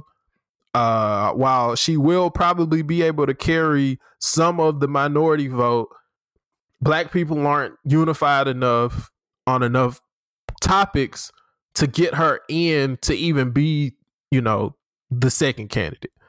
Joe gonna get it off wham. Off whizam. He just gonna get it off wham.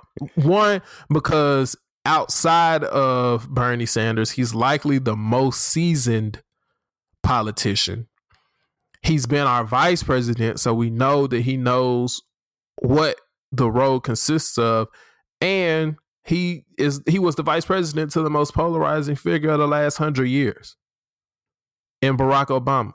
So Democrats look like, okay, we can easily repackage Joe to where he's not Obama 2.0, but he won't undermine any of the things that they did in that administration, and he will embolster the Democratic Party to return.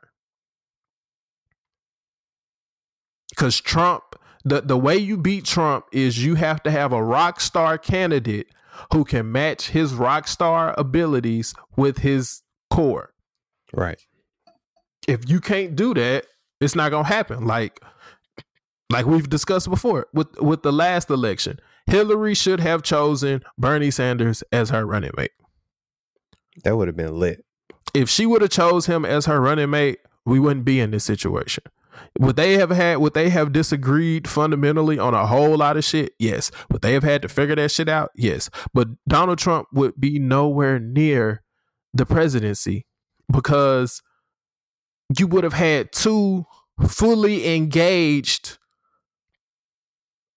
cores coming together for one cause.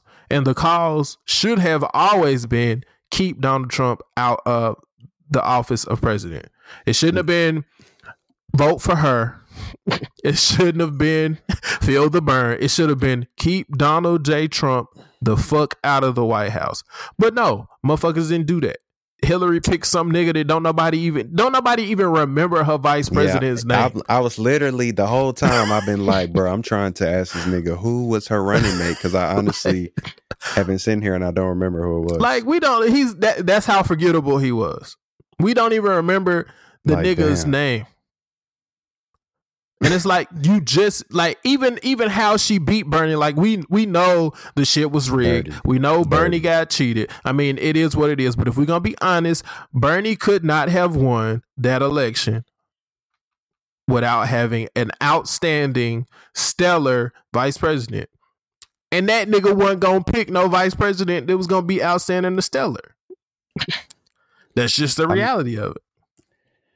I mean, it's just nobody would have thought that we was gonna need all that damn firepower to beat Trump. Like, nobody was anticipating that, you know. So it's like, I can understand how niggas, or how this went wrong, because, you know, there were some points where Trump, I mean, you just would think it's a wrap. I mean, when the grabber by the pussy came out, I mean, it's just like, damn, like, this is bad look. You know, him calling Hispanic people rapists. I'm just like, damn, like, this is not a good look. But little did we know, that's America.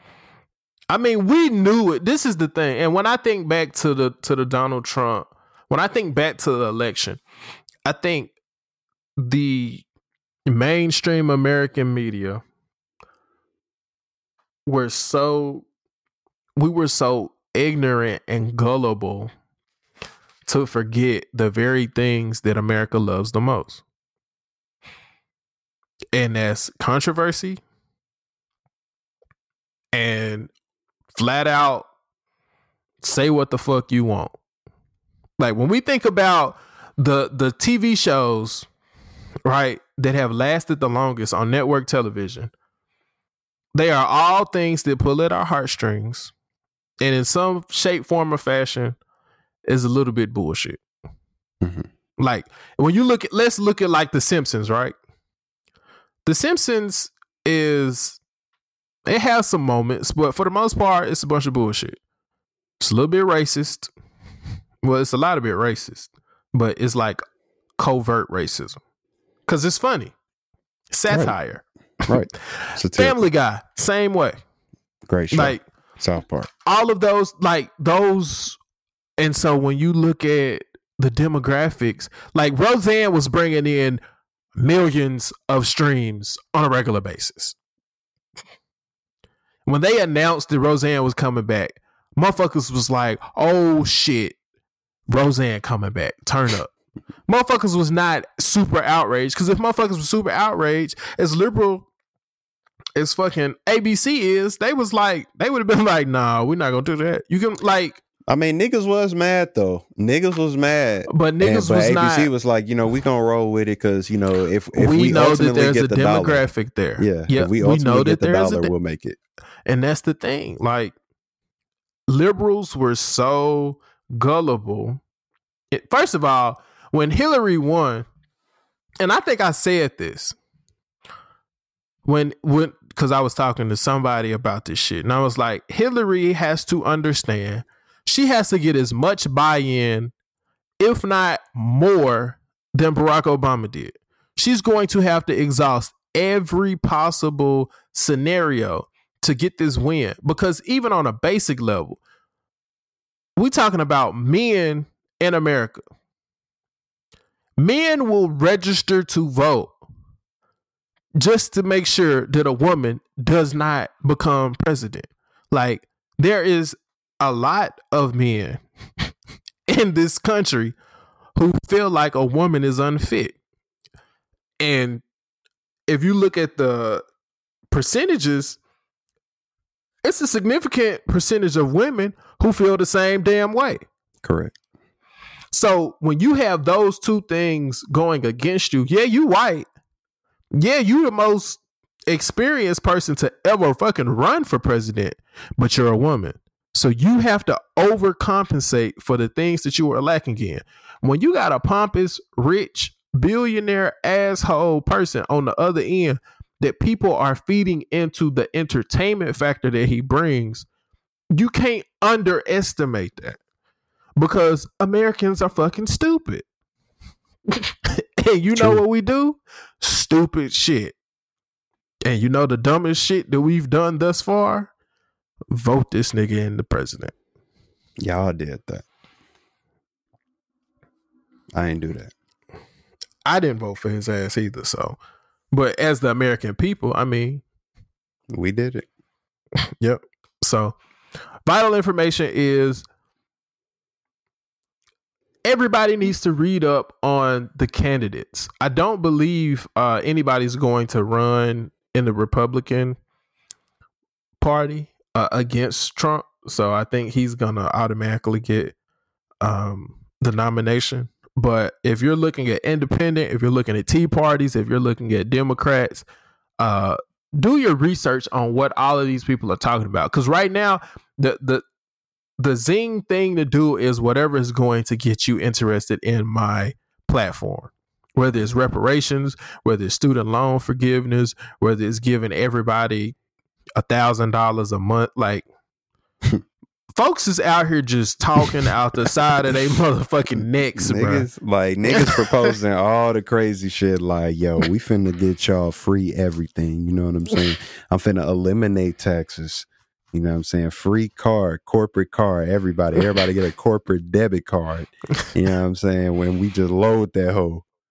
You know what we I'm in saying? this bitch. When you run out, nigga, just hit us up. We gonna give you some more. Vote for me. I got y'all. Yeah. Well, yeah. So turn up for that. Do you want to do?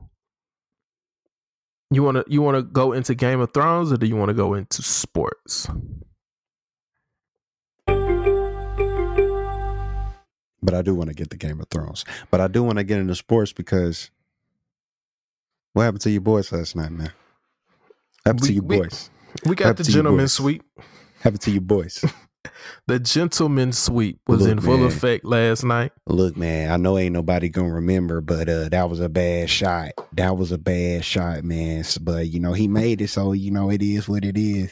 Yo, that was some goofy shit. What's up with PG, man? Like, get your homie, bro. Get your nigga. Like, I get him not wanting to give props, but I've been talking about this all morning. Like, the reality of the situation is, and I really wish we would have been able to get the episode out last week when we talked about this shit, because it was a funny ass exchange.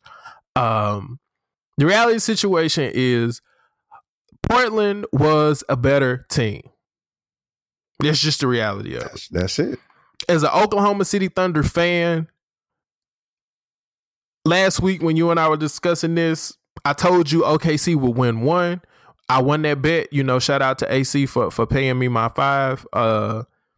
But bullshit. When we discussed it, we both agreed OKC was going to lose 4-1. Because the reality of the situation was... We did.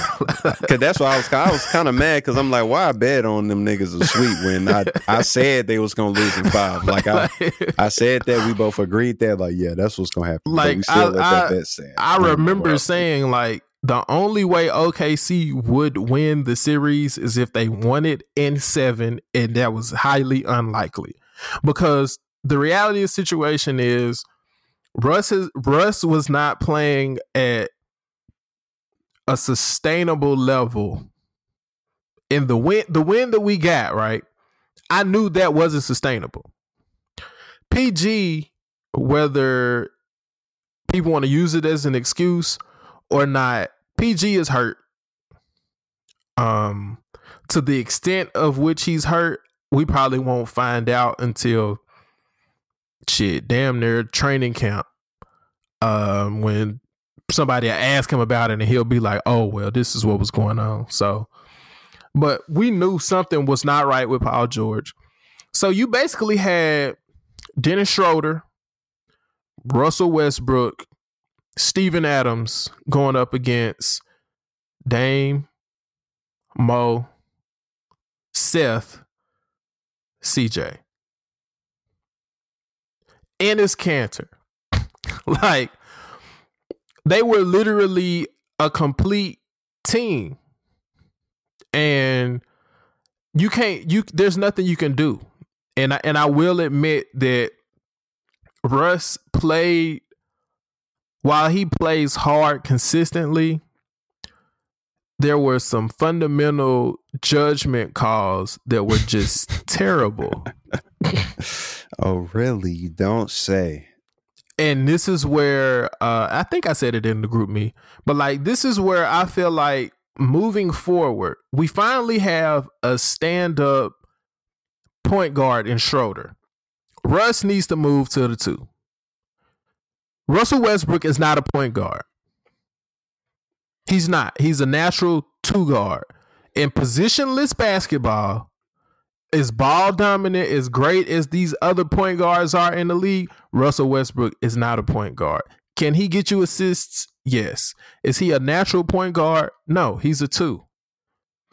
And now that you have a guard that he works pretty well with, like, they need to move him to his natural position so that he can be off ball and run downhill when he get the ball and do what it is that he does. Because you can make plays without the ball in your hand, especially if you Russell Westbrook.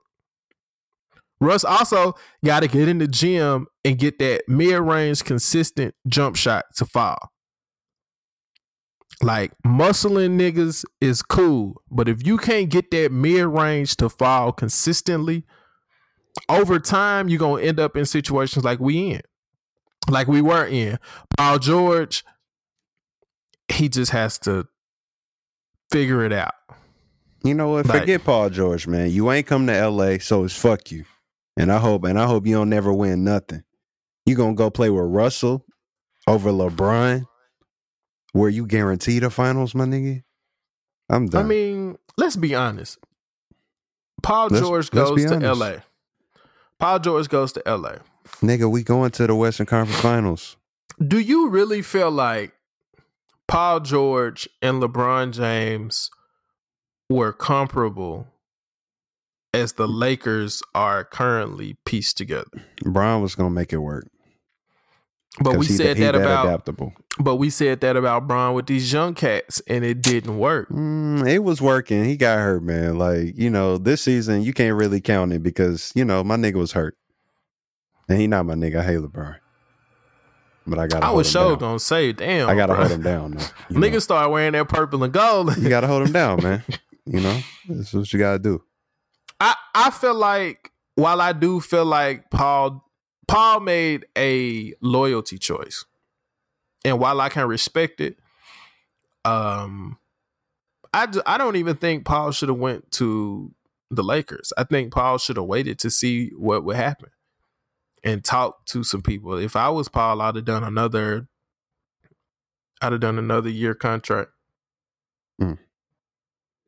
And went into free agency this year, because when you think about it, free agency this year, now you can really see where the balance and power is going to shift. Like, if Kyrie, KD end up going to New York, Klay ends up being interested in leaving Golden State. Now, if I'm Paul George, now I'm like, oh, so you mean to tell me and Klay can both hit LA? That's easier. Yeah, that's a no-brainer. Going to LA with an aging LeBron and that young nucleus that they had, I mean, I can see why Paul may have been like, shit, me and Russ didn't even really have time to get to jail together, and we was able to do this. And, I feel like this nigga got me, so I'm going to do what it is that I need to do. Billy Donovan is also somebody who is catching a lot of slack right now. And I just want to remind people that this is 2019. Billy Donovan was the same coach that maneuvered us to being up 3-1 on Golden State with Kevin Durant. And what people like to forget is Kevin Durant and Russell Westbrook, while they played out of their minds that playoff run, a lot of us winning the series that we won was because of the schemes that Billy Donovan was basically playing chess with fucking Greg Popovich And Greg Popovich looked like he was playing checkers. Almost to the point where Greg Popovich was like, bro, I don't know what the fuck y'all want me to do. He was like, I don't know what you want me to do. So Billy Donovan is a good coach. I think now he has to figure out what is going to be the winning scheme with the pieces that he has. They got to get they have to get a solid, consistent scorer. Somebody who can get you they need like a Rudy Gay type of player. Not necessarily superstar level anymore, not necessarily all-star level, but somebody who is a ball player in the league who can get you buckets if you need it. Because OKC is like, when everybody collapses on Russ, Steven Adams is going to do pickup work. Paul George, depending on how he feel in that game, he may or may not be stroking from outside. They ain't got nobody else. Schroeder can get it to you, but he's hit or miss. And I mean, if we gonna be honest, shit, what's the Roberson? Mm-hmm. When Roberson come back, like, unless this nigga has been going to the Steph Curry Skills Academy, he probably still ain't gonna be able to hit the broadside of a barn. He could turn up. I mean, it's highly unlikely. And Schroeder just needs to be better. Like, he just need to, like, this offseason, he need to go get better. He need to go do what Victor Oladipo did. Yeah, that's what he need. That regimen, whatever that was. Which ironically was the Russell Westbrook regimen. No, Oladipo's, I mean, he been kind of turning up though, even before he has. OKC. He has. But I remember the interview he did before they got traded, and he was talking about like him training with Russ is what gave him the next. What did he say? The next gear. Mm-hmm. So it's like, I don't know, and you know Russ. I mean, Russ ain't never been quiet about like he be hooping with like Kobe now. Yeah. So it's like niggas niggas know going in at Lifetime. You know what I mean? I know he be balling. The reality of the situation is, shout out to Portland. Dame is on a tear. This is my take for the rest of the Western Conference playoffs. Dame is on a mission to dog every point guard in the West that they have ever said is better than him. That's what his mission is. Every guard that they've ever said, that they've ever picked over him, that they've ever felt like was better than him, his goal is to dog them. And I think he wants it to culminate in the Western Conference Finals, where he gets to go mano-a-mano with Steph Curry, and he gets to figure out who's the alpha male.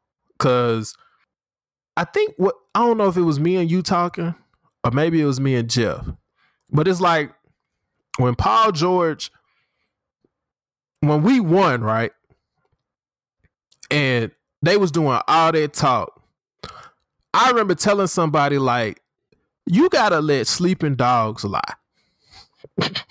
You can't piss niggas like Dame Lillard off, because a nigga like Dame Lillard, he not gonna do a whole bunch of rah-rah in return. That nigga's gonna get in his bag. And you know what this nigga did? Got in that motherfucking bag.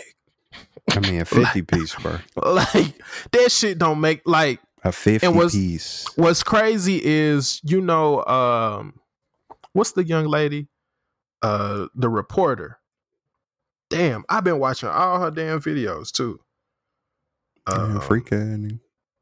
Nah, she been doing really good videos with like Jimmy Butler. The most recent one I watched was with Damian Lillard. Who she report for?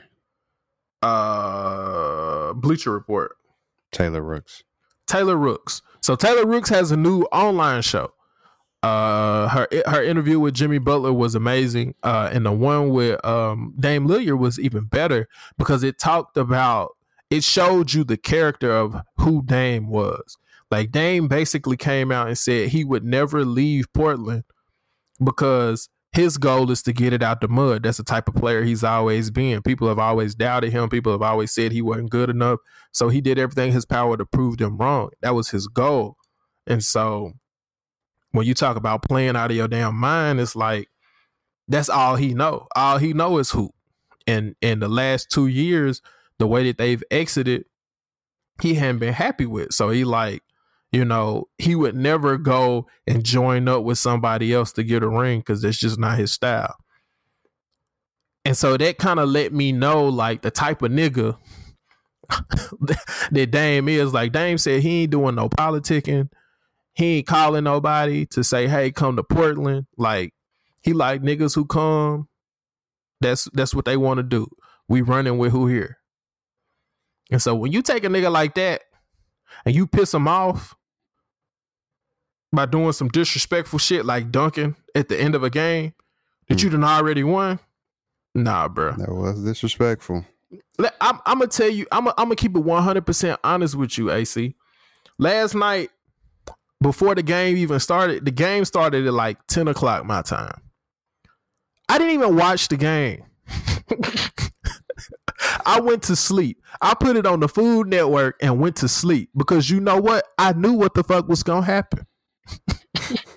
I was like, I know what the fuck's going. I'm not even gonna watch this shit. I'll just wake up and you know, if things work out, we pull a win out.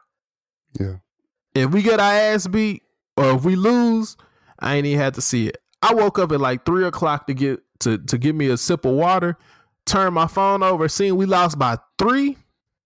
I'm like, oh shit, what the fuck happened? Seen the game winner and was like, yeah, see, I didn't even need to see that because I ain't even need to put myself through that bullshit. Yeah, especially when I saw we was up 15 with 7 minutes left.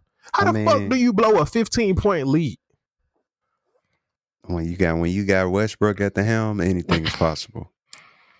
And that's what anything I know for is sure. Possible. That's what I know for sure. So, man. Shout out Russ, man. Yeah, shout out Westbrook, man. Keep your head up. Paul George, fuck you. Should have came to LA, man. We could have still made the playoffs. Then LeBron would have been ready. You know, we could have gave him a little bit more rest. Niggas could have made some noise. But, you know, you want to get the gentleman's sweep in the first round next to a chucking ass nigga. That's what you want to do. That's fine. You could have been with a nigga who trying to dish it to you. It's all good, man. Yeah, what other NBA playoff takes you got? NBA playoff takes, man. Hey, Kyrie looking good, man. Kyrie looking good, and now, you know, this Bucks-Boston series is just, it got even more interesting to me. Because first I was just like, man, Boston ain't got it. But now I don't know, man. Maybe Kyrie ready. It may be Greek Freak not ready. But I don't know, man. It's going to be good. Like, this finna be a good playoffs. 76ers, Toronto. It's about to be lit. The Warriors definitely going to beat the Clippers. So we're going to get to see the Warriors and Rockets again. I mean, what the hell is going on with James Harden?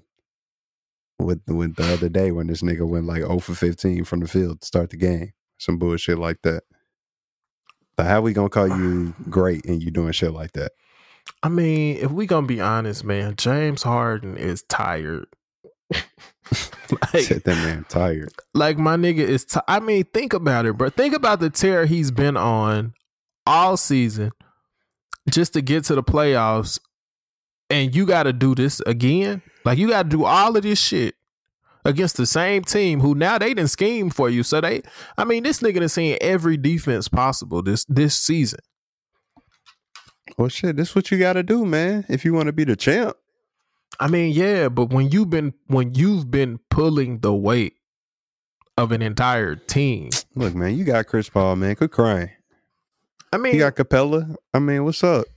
Bro, have you seen Clint Capella shoot a free throw? Bro, see, you know, now we talking about free throws. Even Westbrook can't hit a free throw, bro. Sometimes niggas can't hit free throws. Nah, bro. I'm talking about Clint Capella right now. I watched Clint Capella almost airball 2 free throws 4 different times the other night. I'm like, bro, just throw the motherfucker at the square. Free throws are tough, man. They're tough. Like, just throw it at the square, bro. Man, that shit was hard to watch. I was like, ooh, that ain't even gonna graze the damn. Oh, it hit the rim a little bit. It's like, damn, bro. But yeah, man, James Harden I think he's feeling a little bit fatigued, man. They should have closed this one out quickly. That's what I feel like. Because the reality of the situation is they closed this out. Golden State gonna close they shit out. And now you got to go up against the Monstars. I mean, they can win, man. I mean, second round. The Warriors are defeatable. They almost did it last year. They can do it again. Yeah, they but can see, do it again. My thing about them last year is the Warriors do look a lot more mortal this year. My thing is, if KD decides that he wants to stop bullshitting and take over the game like only KD can do, who does Houston have to stop him? I mean, nobody can stop KD. But who do they even have that can slow him down? Shit, I don't know. PJ Tucker. And see, that's my thing. See, PJ Tucker, as big as he plays, he ain't big enough. He not big enough. He not long enough. See, pause.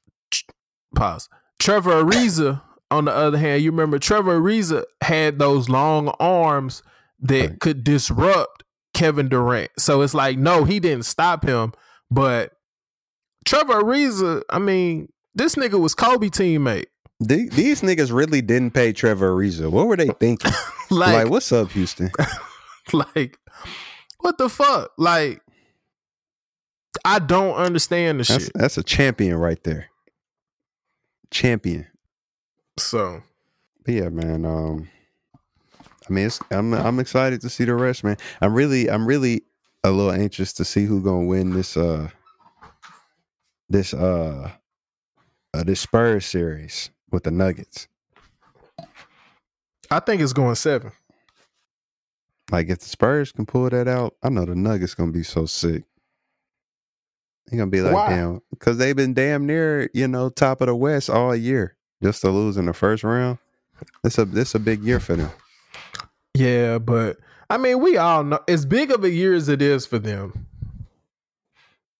if they win this series, they gonna lose the next series. That ain't guaranteed. I mean, they playing Portland. I mean, they can beat Portland. I just don't feel like they are experienced enough. Jokic, this is my issue. Jokic is their star player, right? Right. You the star player. You cannot pick and choose when you want to show up as the star player on a young team. Because Murray has the confidence of 81 points scoring Kobe. But he's not the star of their team. So as the star of the team, you got to be able to reel that shit in and let people know, okay, look, when it gets down, when it's coming down the stretch of the game, like, I have to get touches. Even if I'm dishing to somebody else, I have to get touches. Jokic disappears in games. In the games that San Antonio has been able to win, when that guard, Derek White, granted, nobody really expected him to play out of his mind like he did. But even in the games that San Antonio won, Jokic, for the most part, disappeared down the stretch. I mean, and he getting holed by LaMarcus Aldridge. It's a vet, man. Exactly. That's why I'm saying, like, I just don't feel like Denver is experienced enough to be like, they on this stage. It's like, you remember when Golden State kept blowing them leads against San Antonio? Yeah. Mark Jackson, what was it, his last year as they coach? Mm-hmm.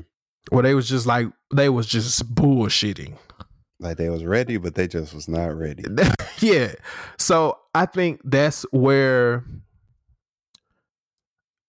Denver is right now. They're in that in-between stage where they've done everything they needed to do to get to this point, but they're just not ready to handle a Greg Popovich coach team with DeMar DeRozan and LaMarcus Aldridge as his primary weapons. I just don't feel like they are. I think they aren't out talented or outmanned, but I think having been in situations like this before makes you better prepared than this being your first rodeo. Because you don't really know what to expect. And you got to hoop, man. I mean, this ain't your first game, Nah, but see the playoffs hit a little different when it's your first time there and you feel like you got something to prove. Like think about San Antonio, right? Even if you got a team full of people who've never been there before. Think about how many times Greg Popovich has been there. So Greg Popovich is not going to panic. When they get down, he's not going to panic. He's going to wheel them through how they need to get through. And yeah, he knows how to get his team to the next level. He knows how to get them through the runs that you going to take during a playoff, a high intensity playoff game. He's going to know how to keep the composure. It's like sometimes I look at Denver and it's like down the stretch, if Murray not hitting his shots or if Jokic is not getting the touches that he needs, I see them mentally go into hero ball. Mm-hmm. And so you can't afford to do that in the playoffs when you're going against a team as well coached to San Antonio, because all they'll do is play to that. So, Jamal Murray want to play hero ball? Cool, ISO. They'll clear it out for him to ISO. And then at the last minute, they're going to jump. And now he taking a bad shot because, you feel me, all he knows is shit, hoop. Right. Right. So, yeah, I think it's going 7. San Antonio in 7. Portland winning the second round either way. Interesting, man. I just, they did just do work to OKC, but if they can do that, I mean, they was hooping out their minds in this series, I feel like. So, to me, it's going to be tough for them to do it again. But I would love for Portland to go to the conference finals. I would love for that to happen. I think this is the year we see it. It's about matchups. Mm-hmm. And as good as San Antonio has the potential to be, they had some really rough patches this season. I think they get out of this first round, but I think Dame and CJ continue their tear. They just, I think that. And I think Mo is also seasoned enough to where he can pull LaMarcus Aldridge out of his comfort zone. Because, I mean, I talk about Jokic disappearing, but LaMarcus Aldridge has a history of being, you feel me, Houdini too. Real shit. So that's why he ain't never really just broke through. Like, he didn't broke through, but he's still giving room for niggas to be like, that nigga ain't nobody. Yeah. He's like a poor man's last 2 years Tim Duncan. He like Kevin Love right now. Like Tim Duncan in his last 2 years, the great value version of that. That's LaMarcus Aldridge. LaMarcus better than that, man. No, he's not, man. He's not. He's not, man. What's going on in the East, man? Joel Embiid need to lose weight. Nah, man. He just got to be careful, man. He got a fragile body, man. So he can't work out too hard. You know what I'm saying? Man, So they he said gonna that gain a nigga little is weight. husky. You know what I'm saying? But no, ain't nothing going in the East, man. No, but you know, I'm more interested to see the Milwaukee series against Boston. Yeah, I think that's gonna be the headliner. Do you think Philly makes it out of the second round? I mean, they could, but I doubt it. But I think they're able to. Yeah. You know, I don't think they have no shot. You think Kawhi wins the East? Nah, Toronto not gonna come out the East. They might not beat 76ers, and they definitely not gonna beat Milwaukee or Boston. So whoever wins the Milwaukee-Boston series is who comes out the East. Most likely, yeah. Man, I really wish LeBron wouldn't have left the East. I'm cool with that. Because imagine if we had LeBron in this East and we could have potentially saw LeBron and Giannis in the Eastern Conference Finals. But then it's like if LeBron win again, then it's just like same old shit. I mean, true, but at least we would be justified in seeing a superstar matchup of some sort with LeBron. It's like we never got the LeBron, and I'm not comparing Giannis to Kobe in any regard, but we never got to see the LeBron-Kobe matchup, right? Right. We got to see LeBron beat an aging Boston Celtics team that was on the verge of breakup anyway. You get what I'm saying? Like, we've not been able, and LeBron is not in his prime, but we've not been able to see a passing of the guard in the literal sense in basketball since Magic and Jordan. Where, okay, I get to play against you and I get to show the world that you're not what you used to be and I'm everything that they think I am. Mm-hmm. And Giannis and LeBron. And I think, you know, that's the basketball fan in me. I wish we would have been able to see it because I don't necessarily know if Giannis is enough to win a championship with Milwaukee the way they are currently assembled.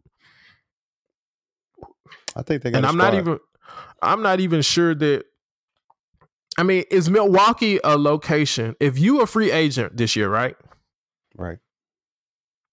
And you know the Lakers, the Knicks, all of these storied franchises, the Celtics, because the Celtics got some wheeling and dealing they can do. You feel me? Like these storied franchises, you can go to.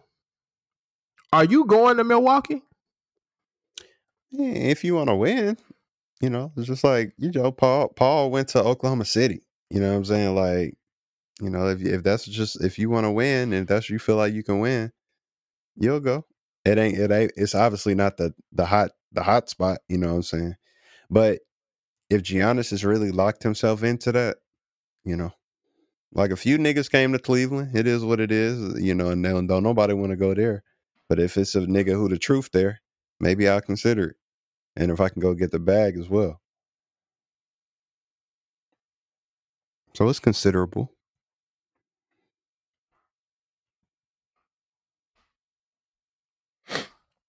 Well, I guess we'll see in free agency, man. Yeah. I don't foresee people going to Milwaukee, but I mean, if the stars are there, I guess you can go wherever the stars are. True. You got anything else in sports you want to hit on? Man, you know, since we was off last week, I just got to give another shout out to Tiger Woods, man. Master champion, 15th major, 81st PGA Tour win. Legendary shit, man. Shout out to him. Yeah, shout out to Tiger. He not black like me, but he black.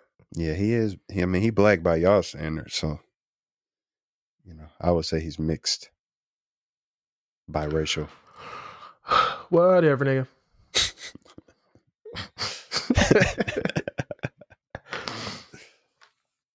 You want to talk Game of Thrones and get out of here? Sure, man. So,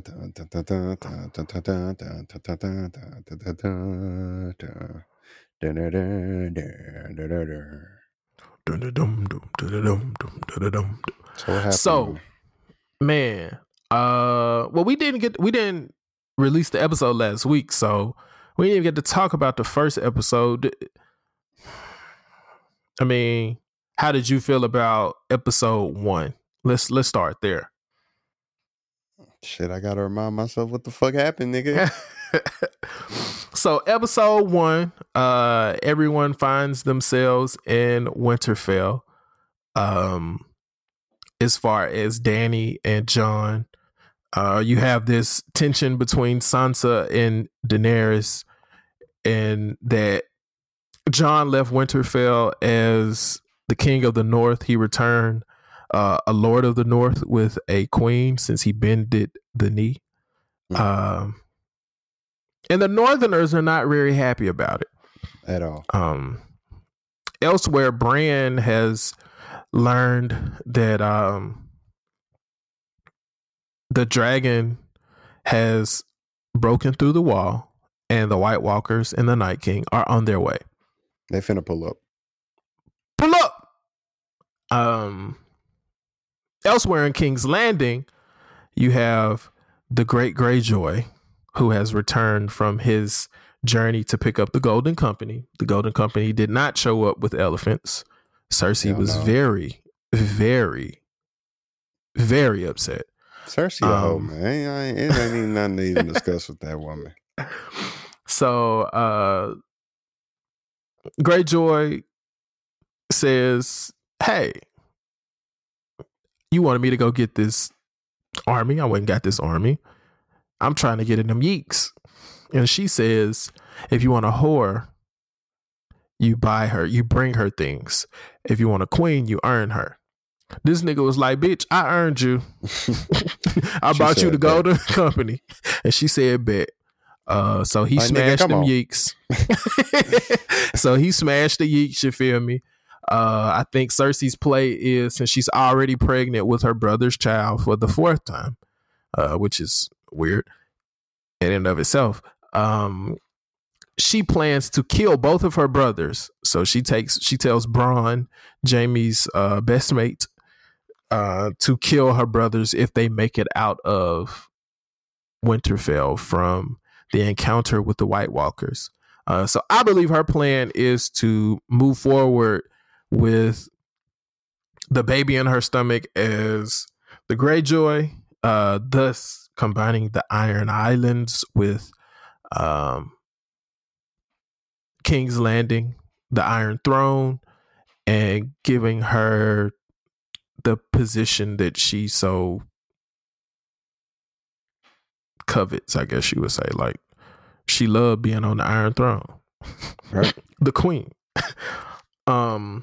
So yeah, that's where we are. Jaime, when we last left, Jaime was on his way to Winterfell. Jaime makes it at the end of the episode, sees Bran, and that's where the episode ends. Right. So going into last week's episode, Acee, what were your big takeaways? Well, this will be the episode that Jon is revealing. Also, spoilers. I mean, if we ain't already made that clear, Jon is revealing to the Dragon Queen, or I'm sorry, the Mother of Dragons, that actually I'm the king of the realm, and you just my aunt. And she looking at this nigga like, you motherfucker. And then it was so funny because something immediately took their attention away from that. Yeah. And I know, like, she just had to sit on that. You know what I mean? Yeah. She's just like, damn. And I don't understand why Jon would tell her before the battle with the White Walkers. I had to do it. Let that hoe know, look, don't even be getting your hopes up. Because when this shit over, I'm the king. Unless you're going to kill me or something. Which I believe is what's going to happen. Yeah. To me, the big takeaway from this episode was, so in episode 1, we kind of saw Gendry and Arya flirt a little bit. We know that they have history, but it was like I remember after episode 1, everybody was like, yo, I do not want to see Arya flirt. Like, this shit is weird. I mean, guess what, woman, guys? Man. Not only is she flirting, she fucking. Arya is fucking. So in this episode, we saw her have a conversation with Gendry, basically asking him his sexual history. So, have you had sex before? If so, how many? And why? And then, with their imminent doom basically on its way, with the White Walkers and the Night King headed towards Winterfell, Arya says, I'd like to know what it feels like. So Arya wants to become what many would call during that time a woman. And so she proceeds to have relations with Gendry. It was very awkward. Not because she's not a grown woman, but I guess because we've literally watched Arya grow up from probably like 12 years old on the show to now she's a 20-year-old woman. I mean, and I'm pretty sure on the show she's not 20. Like on the show she's probably like 16. Yeah, 17, I would guess that. Yeah. So, but it's crazy because when you think about it, like we've watched Daenerys get raped. We've watched Sansa get raped. We've seen a lot of people get raped on this show, like forcible, violent acts of sex. And Arya literally has like her virginity taken by somebody who she's had a crush on the whole damn show. She basically commands him to take his pants off. And then everybody's like, yo, that's too much, bruh. Like, yeah, because niggas, when it comes to that underage shit, dog, niggas ain't, it's a new era and niggas ain't even trying to be a part of that. Niggas was like, dog, ain't nobody even trying to see, you like, feel me? On, but bust down Aryiana. Hell no. Niggas said, bust down Aryiana, boy. Nah, they said they damn. But, she put that nigga to sleep. I'ma put you to bed. Nigga Gendry was over there, motherfucker knocked out, drooling and shit. Arya over there like, can't believe this nigga only lasted 30 seconds. Well, this some bullshit. I'll be like, bitch, this is your first time, ho. That's all you need. And then she hopped on top of that thing. She mounted that motherfucker like she knew what she was doing. I was like, boy, this shit here is wild. Hell no, this ain't got no experience but ready. Like this shit wild as hell, man. But the episode starts out very, very tense. Jaime has, of course, entered Winterfell. Yeah. And it's like he's not on trial, but they really trying to see like what's up. Like he was supposed to pull up with an army. No army. He like, damn, that ain't happening. So it's like my girl. They like what she what's mad up with Tyrion, you know what I'm saying? Like, yeah, damn. Danny, like you told me your brother and your sister could be trusted. You told me your family's army was coming. Now, not only did they not come, this nigga the only one here. And you know what? This nigga killed my daddy. So fuck you, first off. And secondly, fuck this nigga. And then that's when everybody else like, whoa now. Wait, hold on. You got too much dip on your chip. Hey, we fuck with this nigga. Like I know I know he killed your daddy. But hold on, let's hear what he got to say. Yeah, because Kingslayer, we go way back. So then Sansa get in her bag as the Lady of Winterfell, like, so why should we trust you? And that's when Brienne Tarth come out. And Brienne Tarth is like, you know what? This nigga is noble. He defended my honor. And we was like, damn, she liked this nigga a little bit. I mean, she been like the nigga. She just be trying to front. Yeah, she was just fronting. Even Kingslayer been like, dog, quit fronting, dog. You want to get with me, you stop this playing. Yeah. Girl, I'm Kingslayer. Ugly. So yeah, man. Brienne Tarth vouches for this man. Jon sides with his sister in true Stark fashion, and they just lead a meeting. And Dany, what's crazy is Dany is the queen, but she was left in the middle of that damn meeting place like she had egg on her face. It's like, So then we end up in queen. Yeah, I mean, I don't go that far. She got them 2 dragons and shit. Huh? Man, fuck them dragons. You don't need to cross no bitch with no dragons. Especially she got special sayings she can just say, Aryiana. This nigga just nigga just blowing. Nigga just sneeze on your ass, kill your ass. Now you gone because you wanted to cross a bitch. Look at you tripping. So we go on to find ourselves in a war room where they are plotting out how they are going to defend Winterfell from the Night King and his army. And so that's when Bran kind of gives us a little bit more insight into what it means to be the three-eyed raven. So he kind of lets us know, hey, I can see the past, I can see the present. I'm the living embodiment of history. And so the Night King really wants to kill Bran. He kills Bran. The assumption is mankind no longer exists because they no longer have a history. You know, it's not like it's written history. So everything that has ever happened is basically in Bran's mind and everything that's happening now. So they are connected in a way. And I think Bran is the only person who has seen how the Night King was created. Thus, I think he's the only one who can tell them how he can be defeated or destroyed. Right.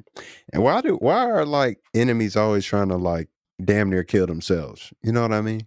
Like I used to never understand cartoons where the enemy is like, yo, I'm trying to destroy the world.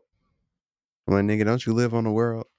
And then it's like, if this Night King, if he trying to get rid of Bran to get rid of everything, like, then what happened to you, nigga? Well, he wants the long night. So the long night is basically everybody is a White Walker. Oh, is that what's going to ultimately happen? If he gets what he wants, I guess. That's my interpretation. I mean, it's my just interpretation is leave niggas the alone. long night is him winning because you got to think the people in Winterfell who serve gods, they serve the Lord of Light. So if you want, you know, the long night, darkness, maybe it's like a darkness against light. I don't know. I'm not well versed enough to even go down that road. I do think though that the Night King just wants humans are his sworn enemy at this point. Because you got to think he was created by the children of the grass or some shit.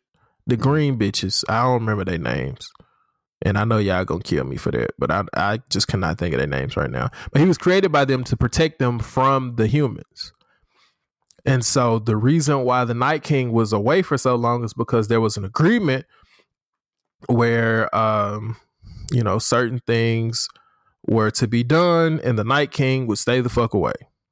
So that's where we get into all of the different conspiracy theories that the Night King was promised a prince and he never received the prince. And so now this nigga's on a tear. And the assumption now is that because Aegon Targaryen, who is Jon Snow, is both a Stark and a Targaryen, he is the prince that was promised. But now we're starting to think that it may be Bran because he's the three-eyed raven and he may have been promised because he's a son of the North. And, you know, Bran, the builder, is who protected the North and kept the Night King and his White Walkers away. So it's really a whole bunch of shit happening right now. To save you a lot of the minute details, Tyrion talks to Bran about being a three-eyed raven. He wants to know the story. He was afraid in the war room that they wouldn't survive. And then when he's singing with the rest of the warriors in front of the fire, then all of a sudden he's just confident that, you know, they're going to make it. Right. Brienne of Tarth becomes a knight of the realm, which has been like basically her life's work, because women were not allowed to be knights. So yeah, man, that's pretty much episode 2. We've already said that, you know, John tells Danny that she's his nephew and that he's her nephew. Yeah. My bad. And then they hear the horns, and the horns basically say, "Hey y'all, the whites are coming." Like, shit is real, man. Like, niggas finna die. So hey y'all, shit finna turn up. So I guess we can end this out, man. What is your prediction for the Battle of Winterfell? It's supposed to be a 60-minute battle between the White Walkers and our good friends and the characters up at Winterfell. I saw a rumor where they added 22 additional minutes. I don't know if that's the truth or not. I hope it is, but you never know. But this is the longest battle in the history of cinematography. So, and it's directed by the same person who directed the Battle of the Bastards. So we know this shit gonna be ignorant. It's gonna be ignorant and epic, and you feel me? It's go time. So who do you think survives episode 3? Who do you think dies? What are your takes going into this week? Well, John gonna live. Danny gonna live. Brienne gonna live. Brian gonna live. Kingslayer gonna die. I agree. I think he gonna die trying to protect Brienne of Tarth. Yeah, it's gonna be something like that. But it's the end of the road for him. Oh boy.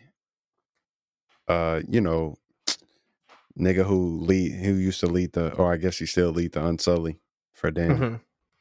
He might die. Oh yeah, he gonna die. He dead. And see, but it's so early in the season. It's like, obviously this ain't gonna be the last battle. Like, it's gonna have to end some type of way where they'll have to meet with the White Walkers again or some shit like that. Or maybe it is the last battle. I don't know. Or maybe they just defeat them. I mean, ain't no way they're gonna lose. I don't know, man. What I think happens is, I think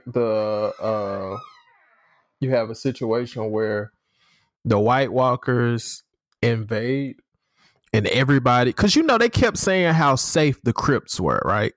Yeah, like that kept being a thing. So I think some shit gonna turn up within the crypts, and I think the at the end of the day, they gonna overtake Winterfell.